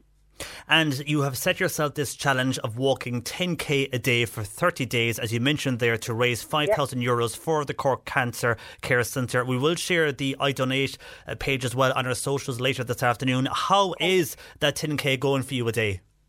Well, I actually finished the last one yesterday. Oh, did you? Well done. I did it. No word of a lie. It was the most, how can I put it, challenging experience of my life, because on the 2nd of January it took me 40 minutes to walk 2 kilometres. Like, that's the impact that all the chemo and the drugs and everything have on your body, because you still have aches and pains and stuff like that, but you're always building up, you know, what you once were, I suppose, pre-cancer, pre-treatment. But yeah, I've done it, and I was saying to a friend of mine yesterday, I said, walking 10k now, you know, it's so different in comparison to what that was like on the 1st of August. Of course it would be, yeah. Because again, a lot of people might not understand that, as you mentioned, the treatments and everything you go through just knocks the hell out of you. And I suppose that's the support you get from the care centre. When you go in there, those understand. If you mention to somebody you're walking 10k a day, they kind of go, well, that's not that hard. But it is in a situation when you be going through all that various treatment, because chemo, radiotherapy, anything like that will knock you. And it will take a few months, a few years. It depends on the person. But it can, for many, take 3, 4 or 5 years for somebody to get over all of this. It does, and I have met people who still suffer now, and it could be 5, 6 years. The amazing thing actually with all this walking, because I put it out on social media and I've been so public about it, I have started to speak with so many incredible people, and some have been touched through their own journey or their family or friend or whatever. And one particular lady, she's 74 years of age, she's up in Dundalk, and 18 years ago she was diagnosed with breast cancer. And she said to me, nobody spoke about their cancer journey, nobody spoke about healing. You know, she said, you're out there telling people I'm feeling better every day with every step that I take. And this is the other reason why I chose to do the walk, because if you walk 10 minutes, which is what I did during chemo, I tried to get up and walk 10 minutes a day. It's a massive part because you're moving your body, and all movement helps your body and it helps you psychologically as well. So, doing the 10K a day, it certainly has been one of the best things I've ever done, one of the best challenges for me personally that I've ever done. And just to be able to raise money for a very worthy cause, you know, I'm very grateful to everybody who's been part of my healing journey, from the amazing medical team in the Bonds to the guys inside in the Cork Cancer Care Centre, to everyone who's been involved, my family, friends, that I'm able to do this, because 12 months ago I was bald and I was in the thick of chemo. Well, you're an inspiration to many who are going through this. As you said, I think the big thing is speaking openly and publicly about it, but also letting people know what an effect the treatment of cancer can have as well, because many may not be aware of that unless they have gone through the journey. And to be so honest like you were, Helena, really will help so many others who were tuned to us this morning. The very best of luck to you, and also the best of luck to the Cork Cancer Care Centre for the work they do. We will share your link to the iDonate website later so people can donate. And well done on that 10K day. No easy feat, so well done on that. Thank you so much. I really appreciate all your support. You mind yourself, Helena. Thanks for joining us. Thank you. You too. Take care. Bye. Helena O'Brien there from Bandon on her journey with cancer and why she did the 10K for 30 days for the Cork Cancer Care Centre and the great work they do there for everybody who was going on their cancer journey. We will share the links to her donation, her iDonate page later this afternoon on our C103 socials. 1850 333 103. Our lines are open. Bernie and Sadie taking your calls. You can text or WhatsApp 0862 103 103. Good afternoon to you, John Paul McNamara, with you until 1, while Bernie and Sadie taking your calls and comments this morning. 1850 333 103, or indeed text or WhatsApp 0862 103 103. You can email jp at c103.ie or indeed tweet at C103 Cork. Just going back to a number of issues we raised on the show this morning, and this is going back to what happened in Killarney. Michael in Castletownbere on WhatsApp says people should live in hope and with confidence, not fear. The pain of COVID-19 is imprisoned in the bones of the wet publicans. Had the wet bars been allowed to reopen, Michael says, we would not have witnessed the disgusting, reckless and insane scenes in Killarney on Saturday night. No town or village in Ireland would want to see such outrageous and disrespectful carry on. It's sending out all the wrong and damaging signals to our tourism at home and abroad, especially the senior people who take their holidays at this time with the kids gone back to school. All they want is to walk the streets in peace and quiet, and not in fear of walking into a drinking mob, jumping up on top of telephone boxes, especially those housing defibrillators. Keeping the bars closed will create more of this reckless and sickening street misbehaviour, says Michael. I have been a long advocate, Michael says, for closing liquor off-licence sales outlets. It is more important now than ever that we close these particular outlets, which in turn would help to eliminate the most serious threat of us edging closer to another lockdown. On the issue then, Michael says, of the European Commissioner, it would be unwise to send Minister Simon Coveney to Brussels, taking him out of foreign affairs and Brexit. It would not serve our country best. He says if Leo Varadkar is not going and he's out of the equation, then Mairead McGuinness ticks all the boxes for Ursula von der Leyen and makes her decision much easier. She needs a female to complete her cabinet gender balance goal. Thanking you, says Michael O'Sullivan in Castletownbere on WhatsApp to 0862 103 103. And staying with Killarney for the moment, Chris in Mallow, when we were speaking earlier with a local Killarney councillor, Niall Kelleher, on this, and the Gardaí did arrive on the scene, by the way, to that particular incident in Killarney. The snapshot of what we saw on the video was only about 2 or 3 minutes of what happened. Gardaí did arrive after that, but Chris in Mallow is asking, had the Gardaí no power over someone who gets in a phone box and then strips down to his jocks? Is that okay? Asks Chris in Mallow. Well, I'm not too sure by the time the Gardaí actually got there was that particular guy still on top of that particular telephone box, now housing that defibrillation machine. I don't know if he was still on it. Maybe he had got down. Maybe he had seen the squad car from on high driving down the street or coming around the corner and decided to jump off it. So I'm not too sure what the outcome was when the actual squad car arrived, but the Gardaí would have powers if you were standing and jumping on top of a particular phone box. They would of course be able to get you down. But I don't know what happened after that video, and did he jump off before the Gardaí arrived, and was the situation in a different matter when the Gardaí arrived on the street? But yeah, the video we saw was just a snapshot of it, but I presume they would. Chris and Mallow, thank you for your text to 0862 103 103.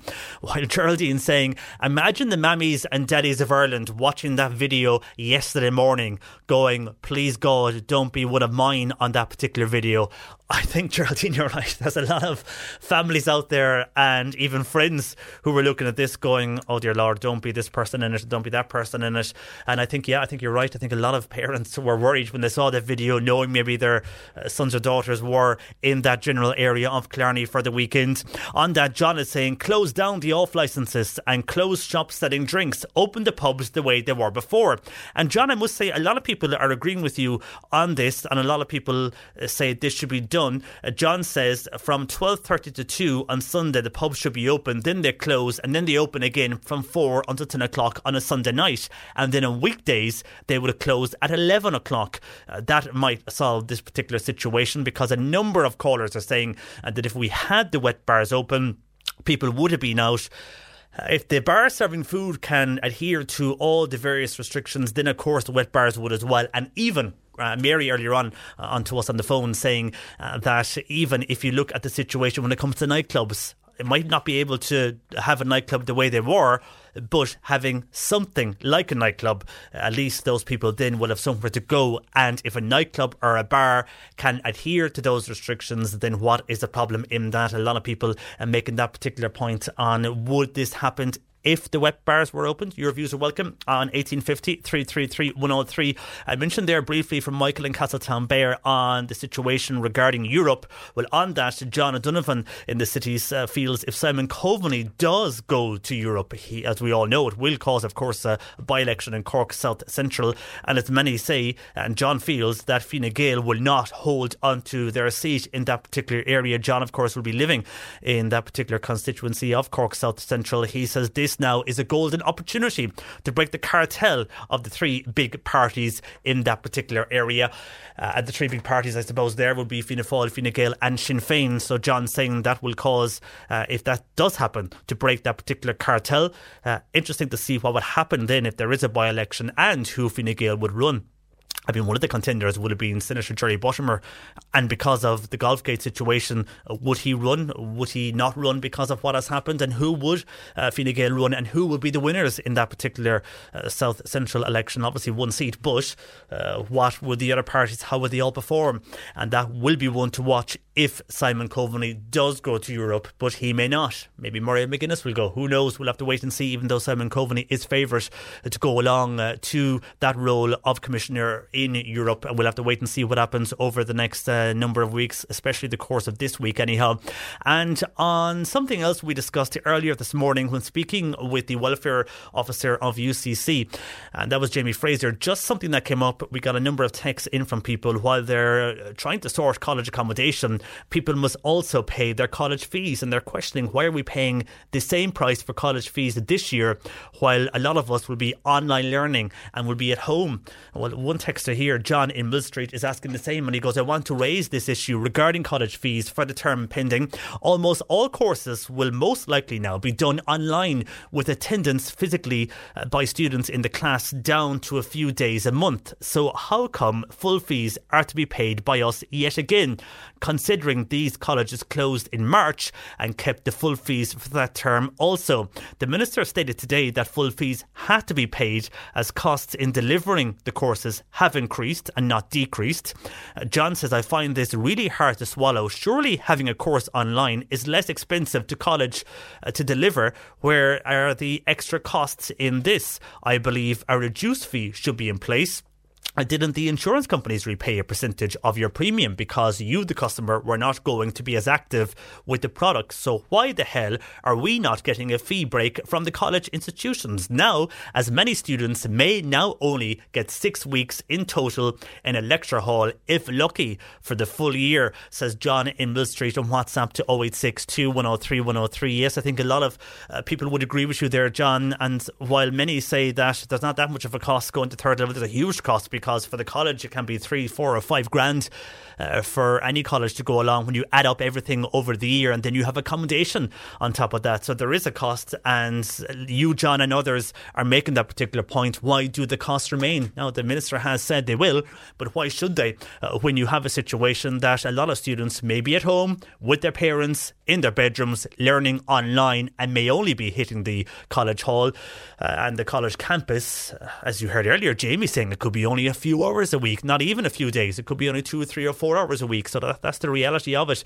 And it is a concern to so many students and indeed their families, because while we mention students, the families, the mother and father and a guardian or whoever, are the ones who will be helping that particular student fund their way to college. Yes, many students will be working during the summer if they were lucky enough to have work this particular summer, given what's happening with everything related to COVID. But also the parents, with that in mind, will also try and help out their son or daughter who are going to college. So it is a worry for a lot of people having those particular high costs there, especially when they feel they're not getting the money back in return, the fact that they are in their homes rather than all the time in the lecture halls. Your views are welcome on that as well. If you're in that particular situation, call 1850 333 103, text or WhatsApp 0862 103 103.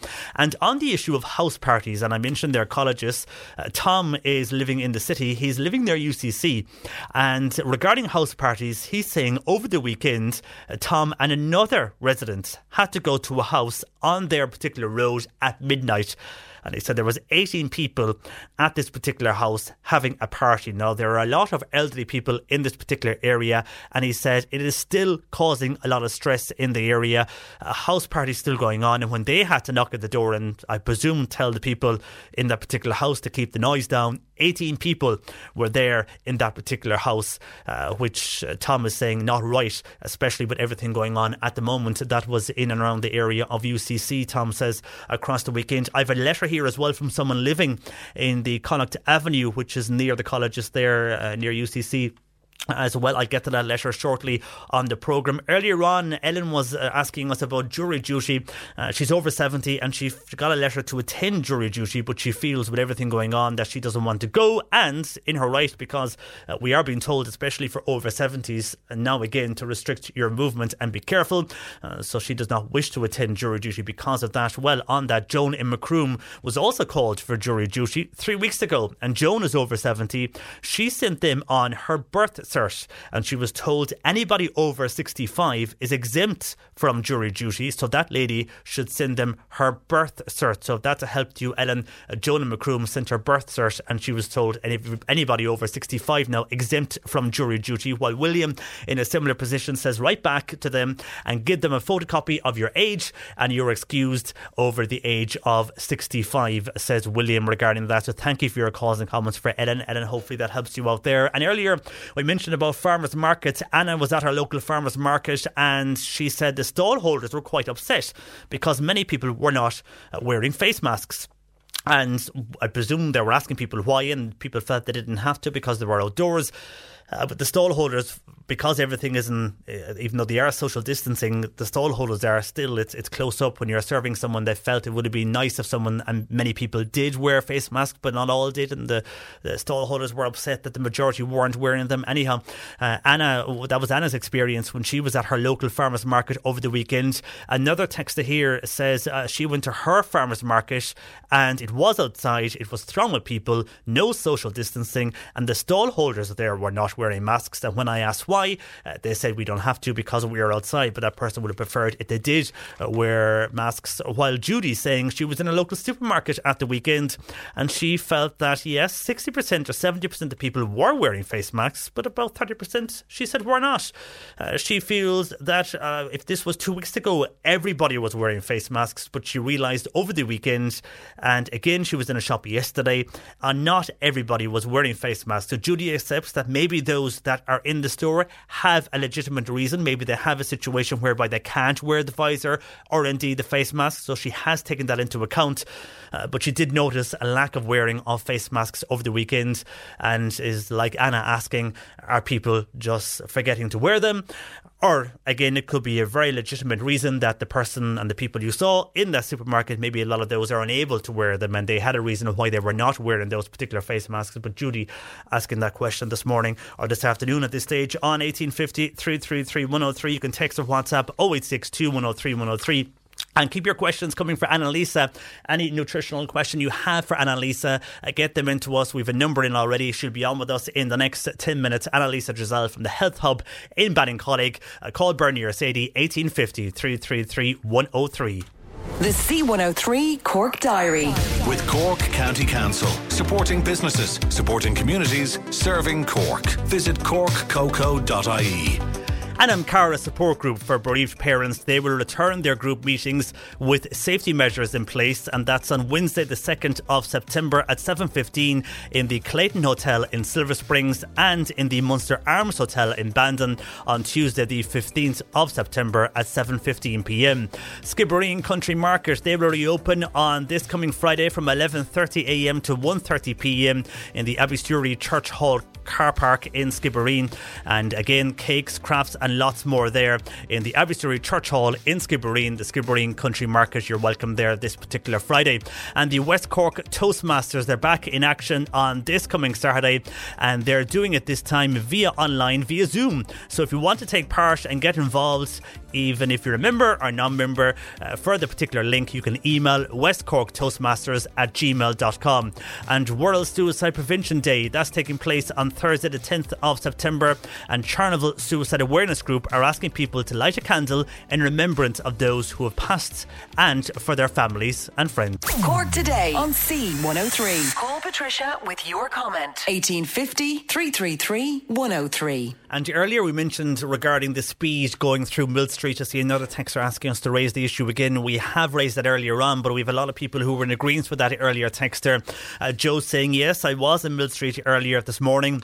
And not only this morning, Joe says, it happens daily. He drives through Mill Street on a daily basis and feels cars are increasing their speed while driving through the town of Mill Street. And earlier on, we had a father who's worried because his children are going back to school this week. And earlier on, at about 20 to 8, he said the speed of cars going through the town of Mill Street from the Mallow side and indeed the Macroom Road was frightening. The town, he says, has a 50k speed limit. No one was obeying this. And he's asking, should speed bumps now be put into Mill Street like they have in Bantir, especially with schools back? But Joe agreeing with you on that. Also, Mary feels, she agrees, yes, I think those driving through Mill Street, motorists are going faster than they should be. Maybe we should have one of those signs that when you enter the town and you're in the town, it keeps flashing, reminding people to slow down.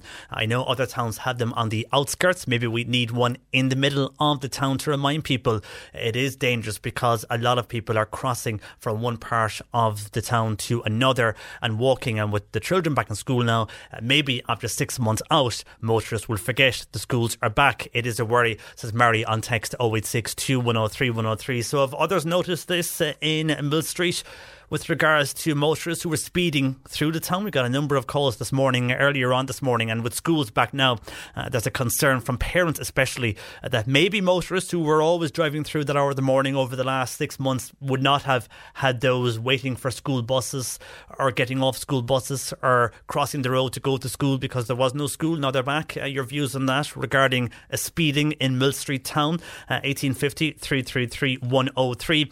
And on the issue of drink and what happened in Killarney, a texter here saying anywhere that is selling drink should be closed. Let the restaurants stay open, and there wouldn't be many going into a restaurant if there was no drink being served. It's an excuse to get drink going into these restaurants at the moment. The government haven't a clue, so close the flipping lot, says this particular texter. Anyhow, this person says it's a joke. Places are tricking with the particular receipts, claims that texter. No, not all are doing that, in fairness. majority are adhering to the rules. But I know you obviously have a story somewhere on that. But again, we can't, because one bar is doing it, you can't slap them all doing the same thing. It would be unfair. But I'd imagine a lot of bars, especially in urban areas and in rural areas, whereby they're trying to do the best they can to keep their bars open, to come up with various initiatives to keep the roof over their heads. I don't think everybody is tricking receipts, but yes, I'm sure in some places then there are people who are doing what they can if they don't want to have food, or maybe they're ordering food, not eating it. I'm not too sure. Anyhow, thank you for your text on that. Various views on the bars today, given what has come out from Killarney over the weekend. And from Killarney back to an earlier call I had from the College Road area of the city. And students, some returning, some aren't returning, because obviously enough we have a lot of online learning going on this year, as we heard earlier from people who were not happy with the college fees. But on this, this is Tom, who is living in Connacht Avenue, wrote a letter to us last week, and this is his letter on the issue of house parties. He's a resident in that particular area of the city, and he says, with the immediate return of the little darlings to UCC, one wonders what lies in store for the residential population of that area. For donkey's years, the university population have run a riot with house parties, unacceptable levels of noise on the street, drinking on the street, with little or no consequences for their actions. During the earlier part of this year, especially, they invaded the region in large numbers, many from other suburbs of Cork City, and basically held this area to ransom with their antisocial behaviour. But of course, we must remember our glorious government, in their wisdom, rewarded them with a €350 pandemic payment, as they could not exit the country to party elsewhere. The problems here lie with the landlords, whose only motive is greed, says Tom. The glorious bastion of education, UCC, who don't deal with the offending students in a proper manner. And sadly, large numbers of students' population here have a sense of entitlement. But they won't crap on their own doorstep, and if their parents or grandparents were subjected to similar behaviour, how would they feel? We need proper law enforcement, not the engage, encourage nonsense that's being promoted. The residential cleansing which is happening needs to be addressed, feels Tom, who's a resident of Connacht Avenue, wrote us a letter and feels now something needs to be done before the college year starts. And even though I know we've mentioned people aren't moving to the cities as yet, and if they are, they're watching where they're living because of the fact that a lot of courses are online. Could you have a situation whereby people from other areas of the city suburbs will move to areas of that road, College Road, Connacht Avenue, and those regions near UCC, because they know that they'll have a social outlet? And we did discuss it earlier with the UCC welfare officers. While many are online learning, there always is a big social element to college. And while the majority know they won't have that this year, could they have it another way? And could the other way be what many residents saw here over the last 3 or 4 months, and that's house parties in that region? Residents there continued, are together still on this. They're not happy with what's happening, but they will continue to raise the matter even after a number of various cases being brought, one before the court of late. The matter is still being highlighted and being raised by those living in the area. Are they right to do so? Sometimes we get mixed views on this, that people say that it's not as bad as it is, and then the residents say that it is and it's unfair. And you've got it there firsthand from Tom, who would like to put this to the parents and grandparents of those who were having the parties. How would they feel if their grandparents were subjected to that kind of behaviour? Anyhow, your views are welcome on that. Thank you, Tom, for your letter. You can email jp@c103.ie or post like Tom to Cork Today, C103 Goulds Hill in Mallow. Annalisa Giselle from the Health Hub in Ballincollig will join us shortly. If you have a nutritional question or a health question for Annalisa, get that into us now. You can call Bernie or Sadie on 1850 333 103, or indeed text or WhatsApp 0862 103 103. Back to the issue of off licences. Now, I have a number of texts and WhatsApp after coming in the last number of minutes there on the earlier texts from John, I think it was, on closing off licences because of what is happening and scenes that we saw at the weekend from Killarney. A texter saying the comments on banning the sale of drink in off-licences and shops is absolutely ridiculous. Many responsible people who can enjoy a glass of wine with their dinner on a Friday night after a week's work. It's the same principle as saying ban the sale of cars. People who break the speed limit and have deaths on the road. Ban the sale of fast food due to deaths on obesity. So banning the sale of drink is absolutely outrageous, and I have a few more of those particular texts coming in as well, which if we don't get to them before 1 today, we'll bring them to you tomorrow on the show. And on the issue of speeding in Mill Street, a lot of people agreeing that there is an issue of speeding through the town of Mill Street. While some were disagreeing, though, John says, I don't agree with bringing in speed bumps into Mill Street. That would only hamper the situation more. But I do think something needs to be done with cars who are speeding through the town early mornings. While a texter here is saying, on the issue of speeding, I have noticed recently in Lisarda that cars, vans, trucks are all speeding. I saw one the other day near a school bus, and it was frightening to see vans and cars speeding through Lisarda. That's an area also where something needs to be done. Thank you for your text. More of those. If we don't get to them before 1, we'll raise them again on the show tomorrow. You can email across the evening, jp@c103.ie. Let's join Annalisa, though, as we usually do on a Monday afternoon. Annalisa Giselle from the Health Hub in Times Square in Ballincollig, just across the way from the cinema there in Ballincollig. Good afternoon to you, Annalisa. Good afternoon, John Paul. And thanks for joining us again. Now, a lot of questions in, so I'll get straight into them. And this is the first one from Ger. And it's regarding warts on her child's hands. Now, the warts, Annalisa, they were surgically removed, but they've come back. So any advice? So it's a difficult one because once you have that virus within you, it can flare at different times. It's the same as the cold sore virus as well. You have that virus for life, and they tend to flare in stressful circumstances, or maybe when the immune system is under a bit of stress. So I think supporting the immune system is always a good thing. Certainly going back to school, make sure there's a vitamin D for sure in there, and vitamin C and zinc is great as well. So Dr. Dealish Clare does a lovely wart cream, and it has been reasonably successful with some of my customers, so you might like to try that. And then the homeopathic remedy, Thuja, is generally very well effective as well. So it's spelled Thuja. It's a homeopathic remedy, and you'll get it in any health store. Okay, and I move on to another question, Annalisa. This is from Jeanette, and she's asking about sweating and hot flushes. She's asking, she gets them very bad, and is there anything that you could recommend for someone who has the situation of sweating badly and also having hot flushes? So normally the first thing you go to for the hot flushes is sage tablets or sage tincture. So that is very effective for most people, and it comes either as I said, tablets or as liquid, but you can also buy sage tea, and you can drink sage tea throughout the day. Can take a few weeks to kick in, John Paul, so bear with it for at least a month. And if you're still not noticing a benefit after 6 weeks, the other option is to go down the route of plant-based hormones. Now, these are great for other symptoms of menopause as well. So a lot of women who are perimenopausal or going through the menopause would have things like forgetfulness, really bad forgetfulness, low mood, a bit of anxiety. A lot of women have disrupted sleep, joint pain or movable pain around the body. So joints could be sore in the wrist one day and it might be the ankle the next day. These would all be very common for people going through the menopause. And I always think that the plant-based estrogens are best for that. They are basically very mild estrogens that are found in plants, and they're called plant isoflavones. You'll get them in most menopause supplements, and you'll get them in any health store. And what they do is they mimic very mildly the action of estrogen in the body. So they help to sort of prop up falling estrogen levels and help balance the hormones in that way.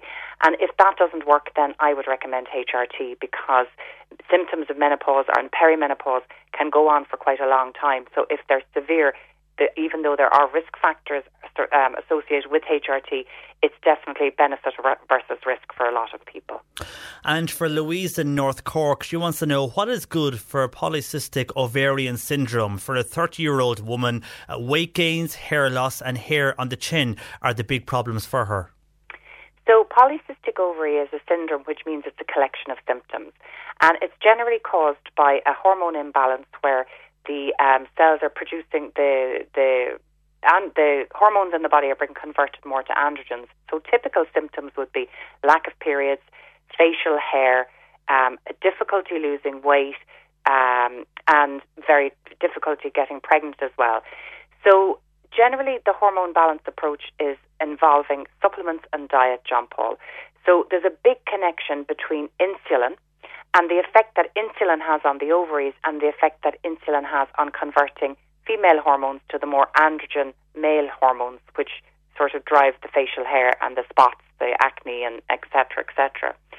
So the best diet to follow is one that's little to no sugar or sugary products in there, and a low carbohydrate diet. So a low carbohydrate diet, generally you cut out all the grains, breads, pastas, all sugar and sugary foods, but you've got plenty of vegetables. So it's not like a keto diet or an Atkins diet where you're just eating meat only.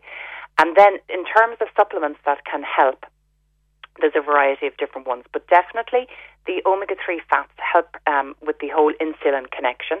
So get a good strength omega-3 fish oil.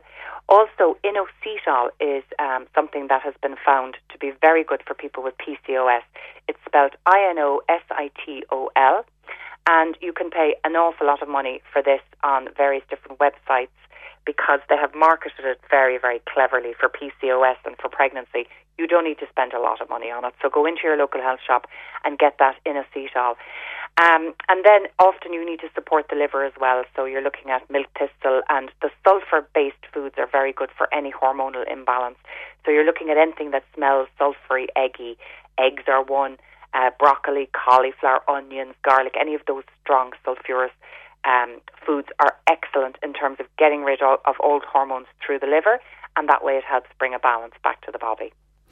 Okay, and for Marguerite, she has been prescribed Synergen sleeping tablets, but they aren't agreeing with her. So can you recommend anything else for Marguerite?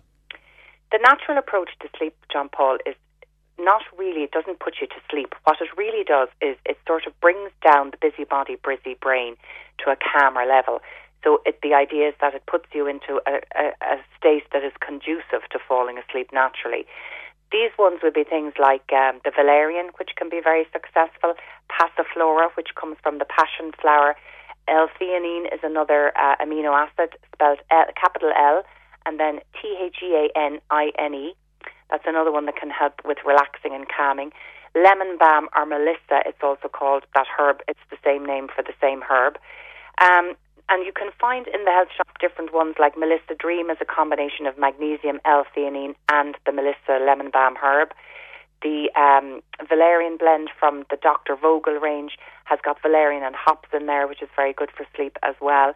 So you could try those as a starter, but the thing is that you may need to try them for a while because, as I said, they don't put you to sleep, they just really help you calm.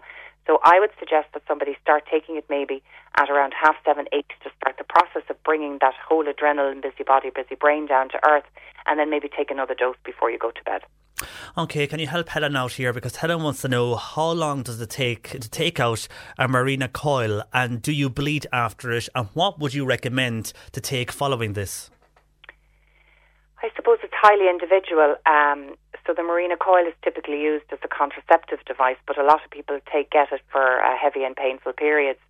So it depends on your age as well, John Paul. Your periods will return after taking out the Mirena coil, and if they were heavy before, it's likely that they could become heavy again.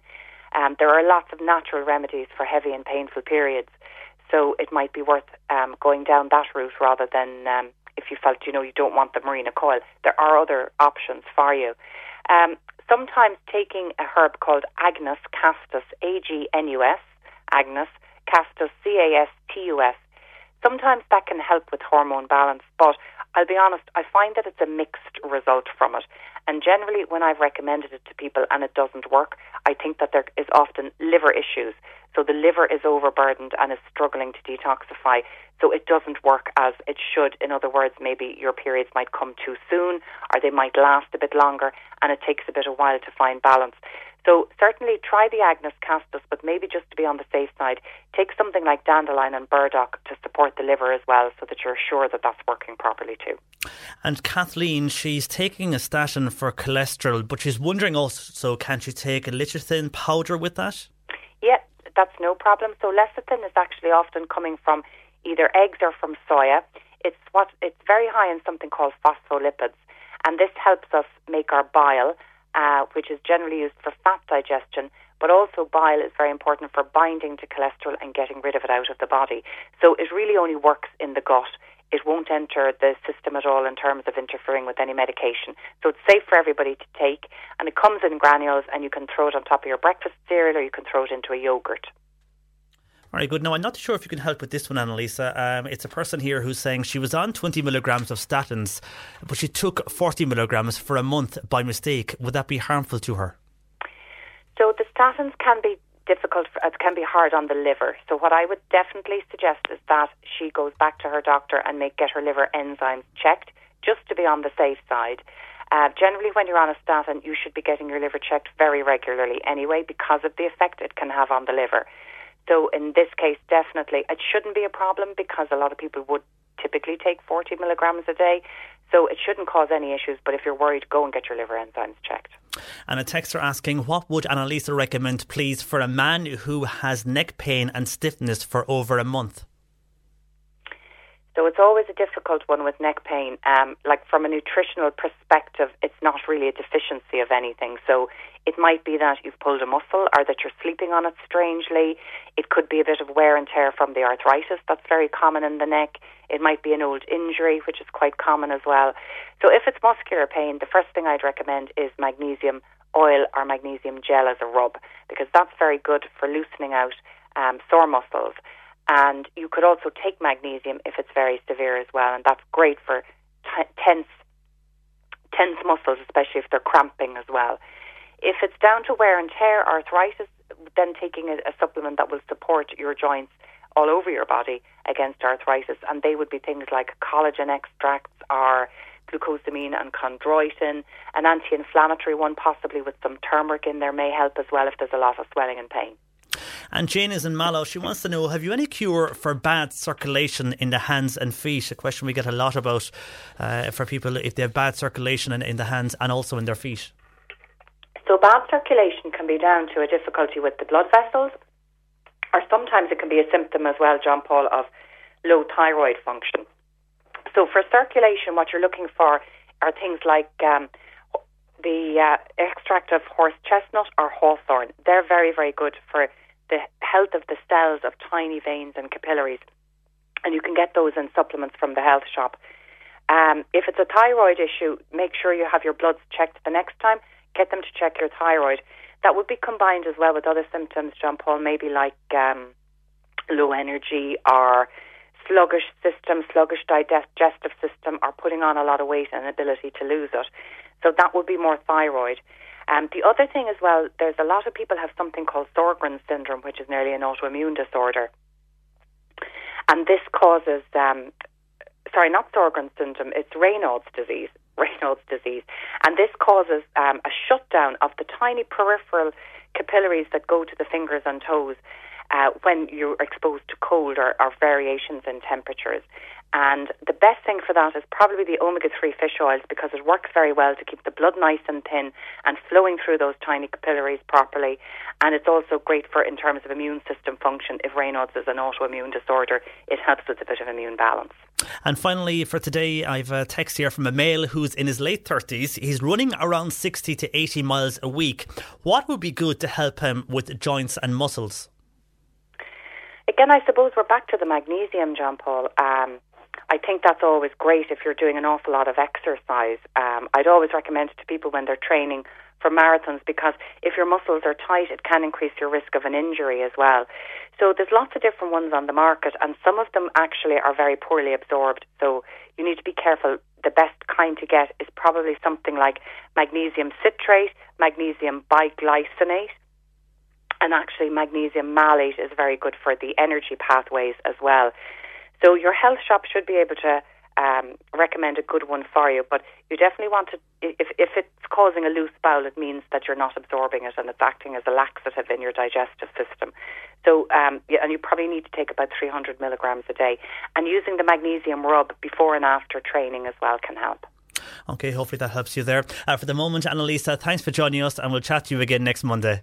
Thanks, John Paul. Thank you. Take care. That's Annalisa Giselle there of the Health Hub in Times Square in Ballincollig, just located across from the cinema in Ballincollig. And if you missed something Annalisa mentioned during that particular slot, you can go back and listen on our website. Go to c103.ie, click on Listen Live and click on Podcast. My thanks to Bernie and Sadie working on the show today. Enjoy your Monday afternoon. I'm John Paul McNamara.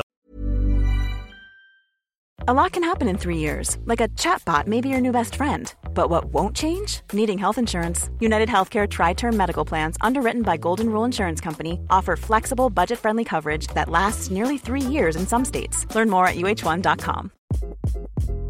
Hi, this is Craig Robinson from Ways to Win, and support for this podcast comes from Invesco QQQ, the official ETF of the NCAA. The future isn't scary. Not realizing its potential, however, could be. Just like on the recruiting trail, I've seen potential come in many forms as a coach. Learn more at Invesco.com/QQQ. Let's rethink possibility. Invesco Distributors, Inc.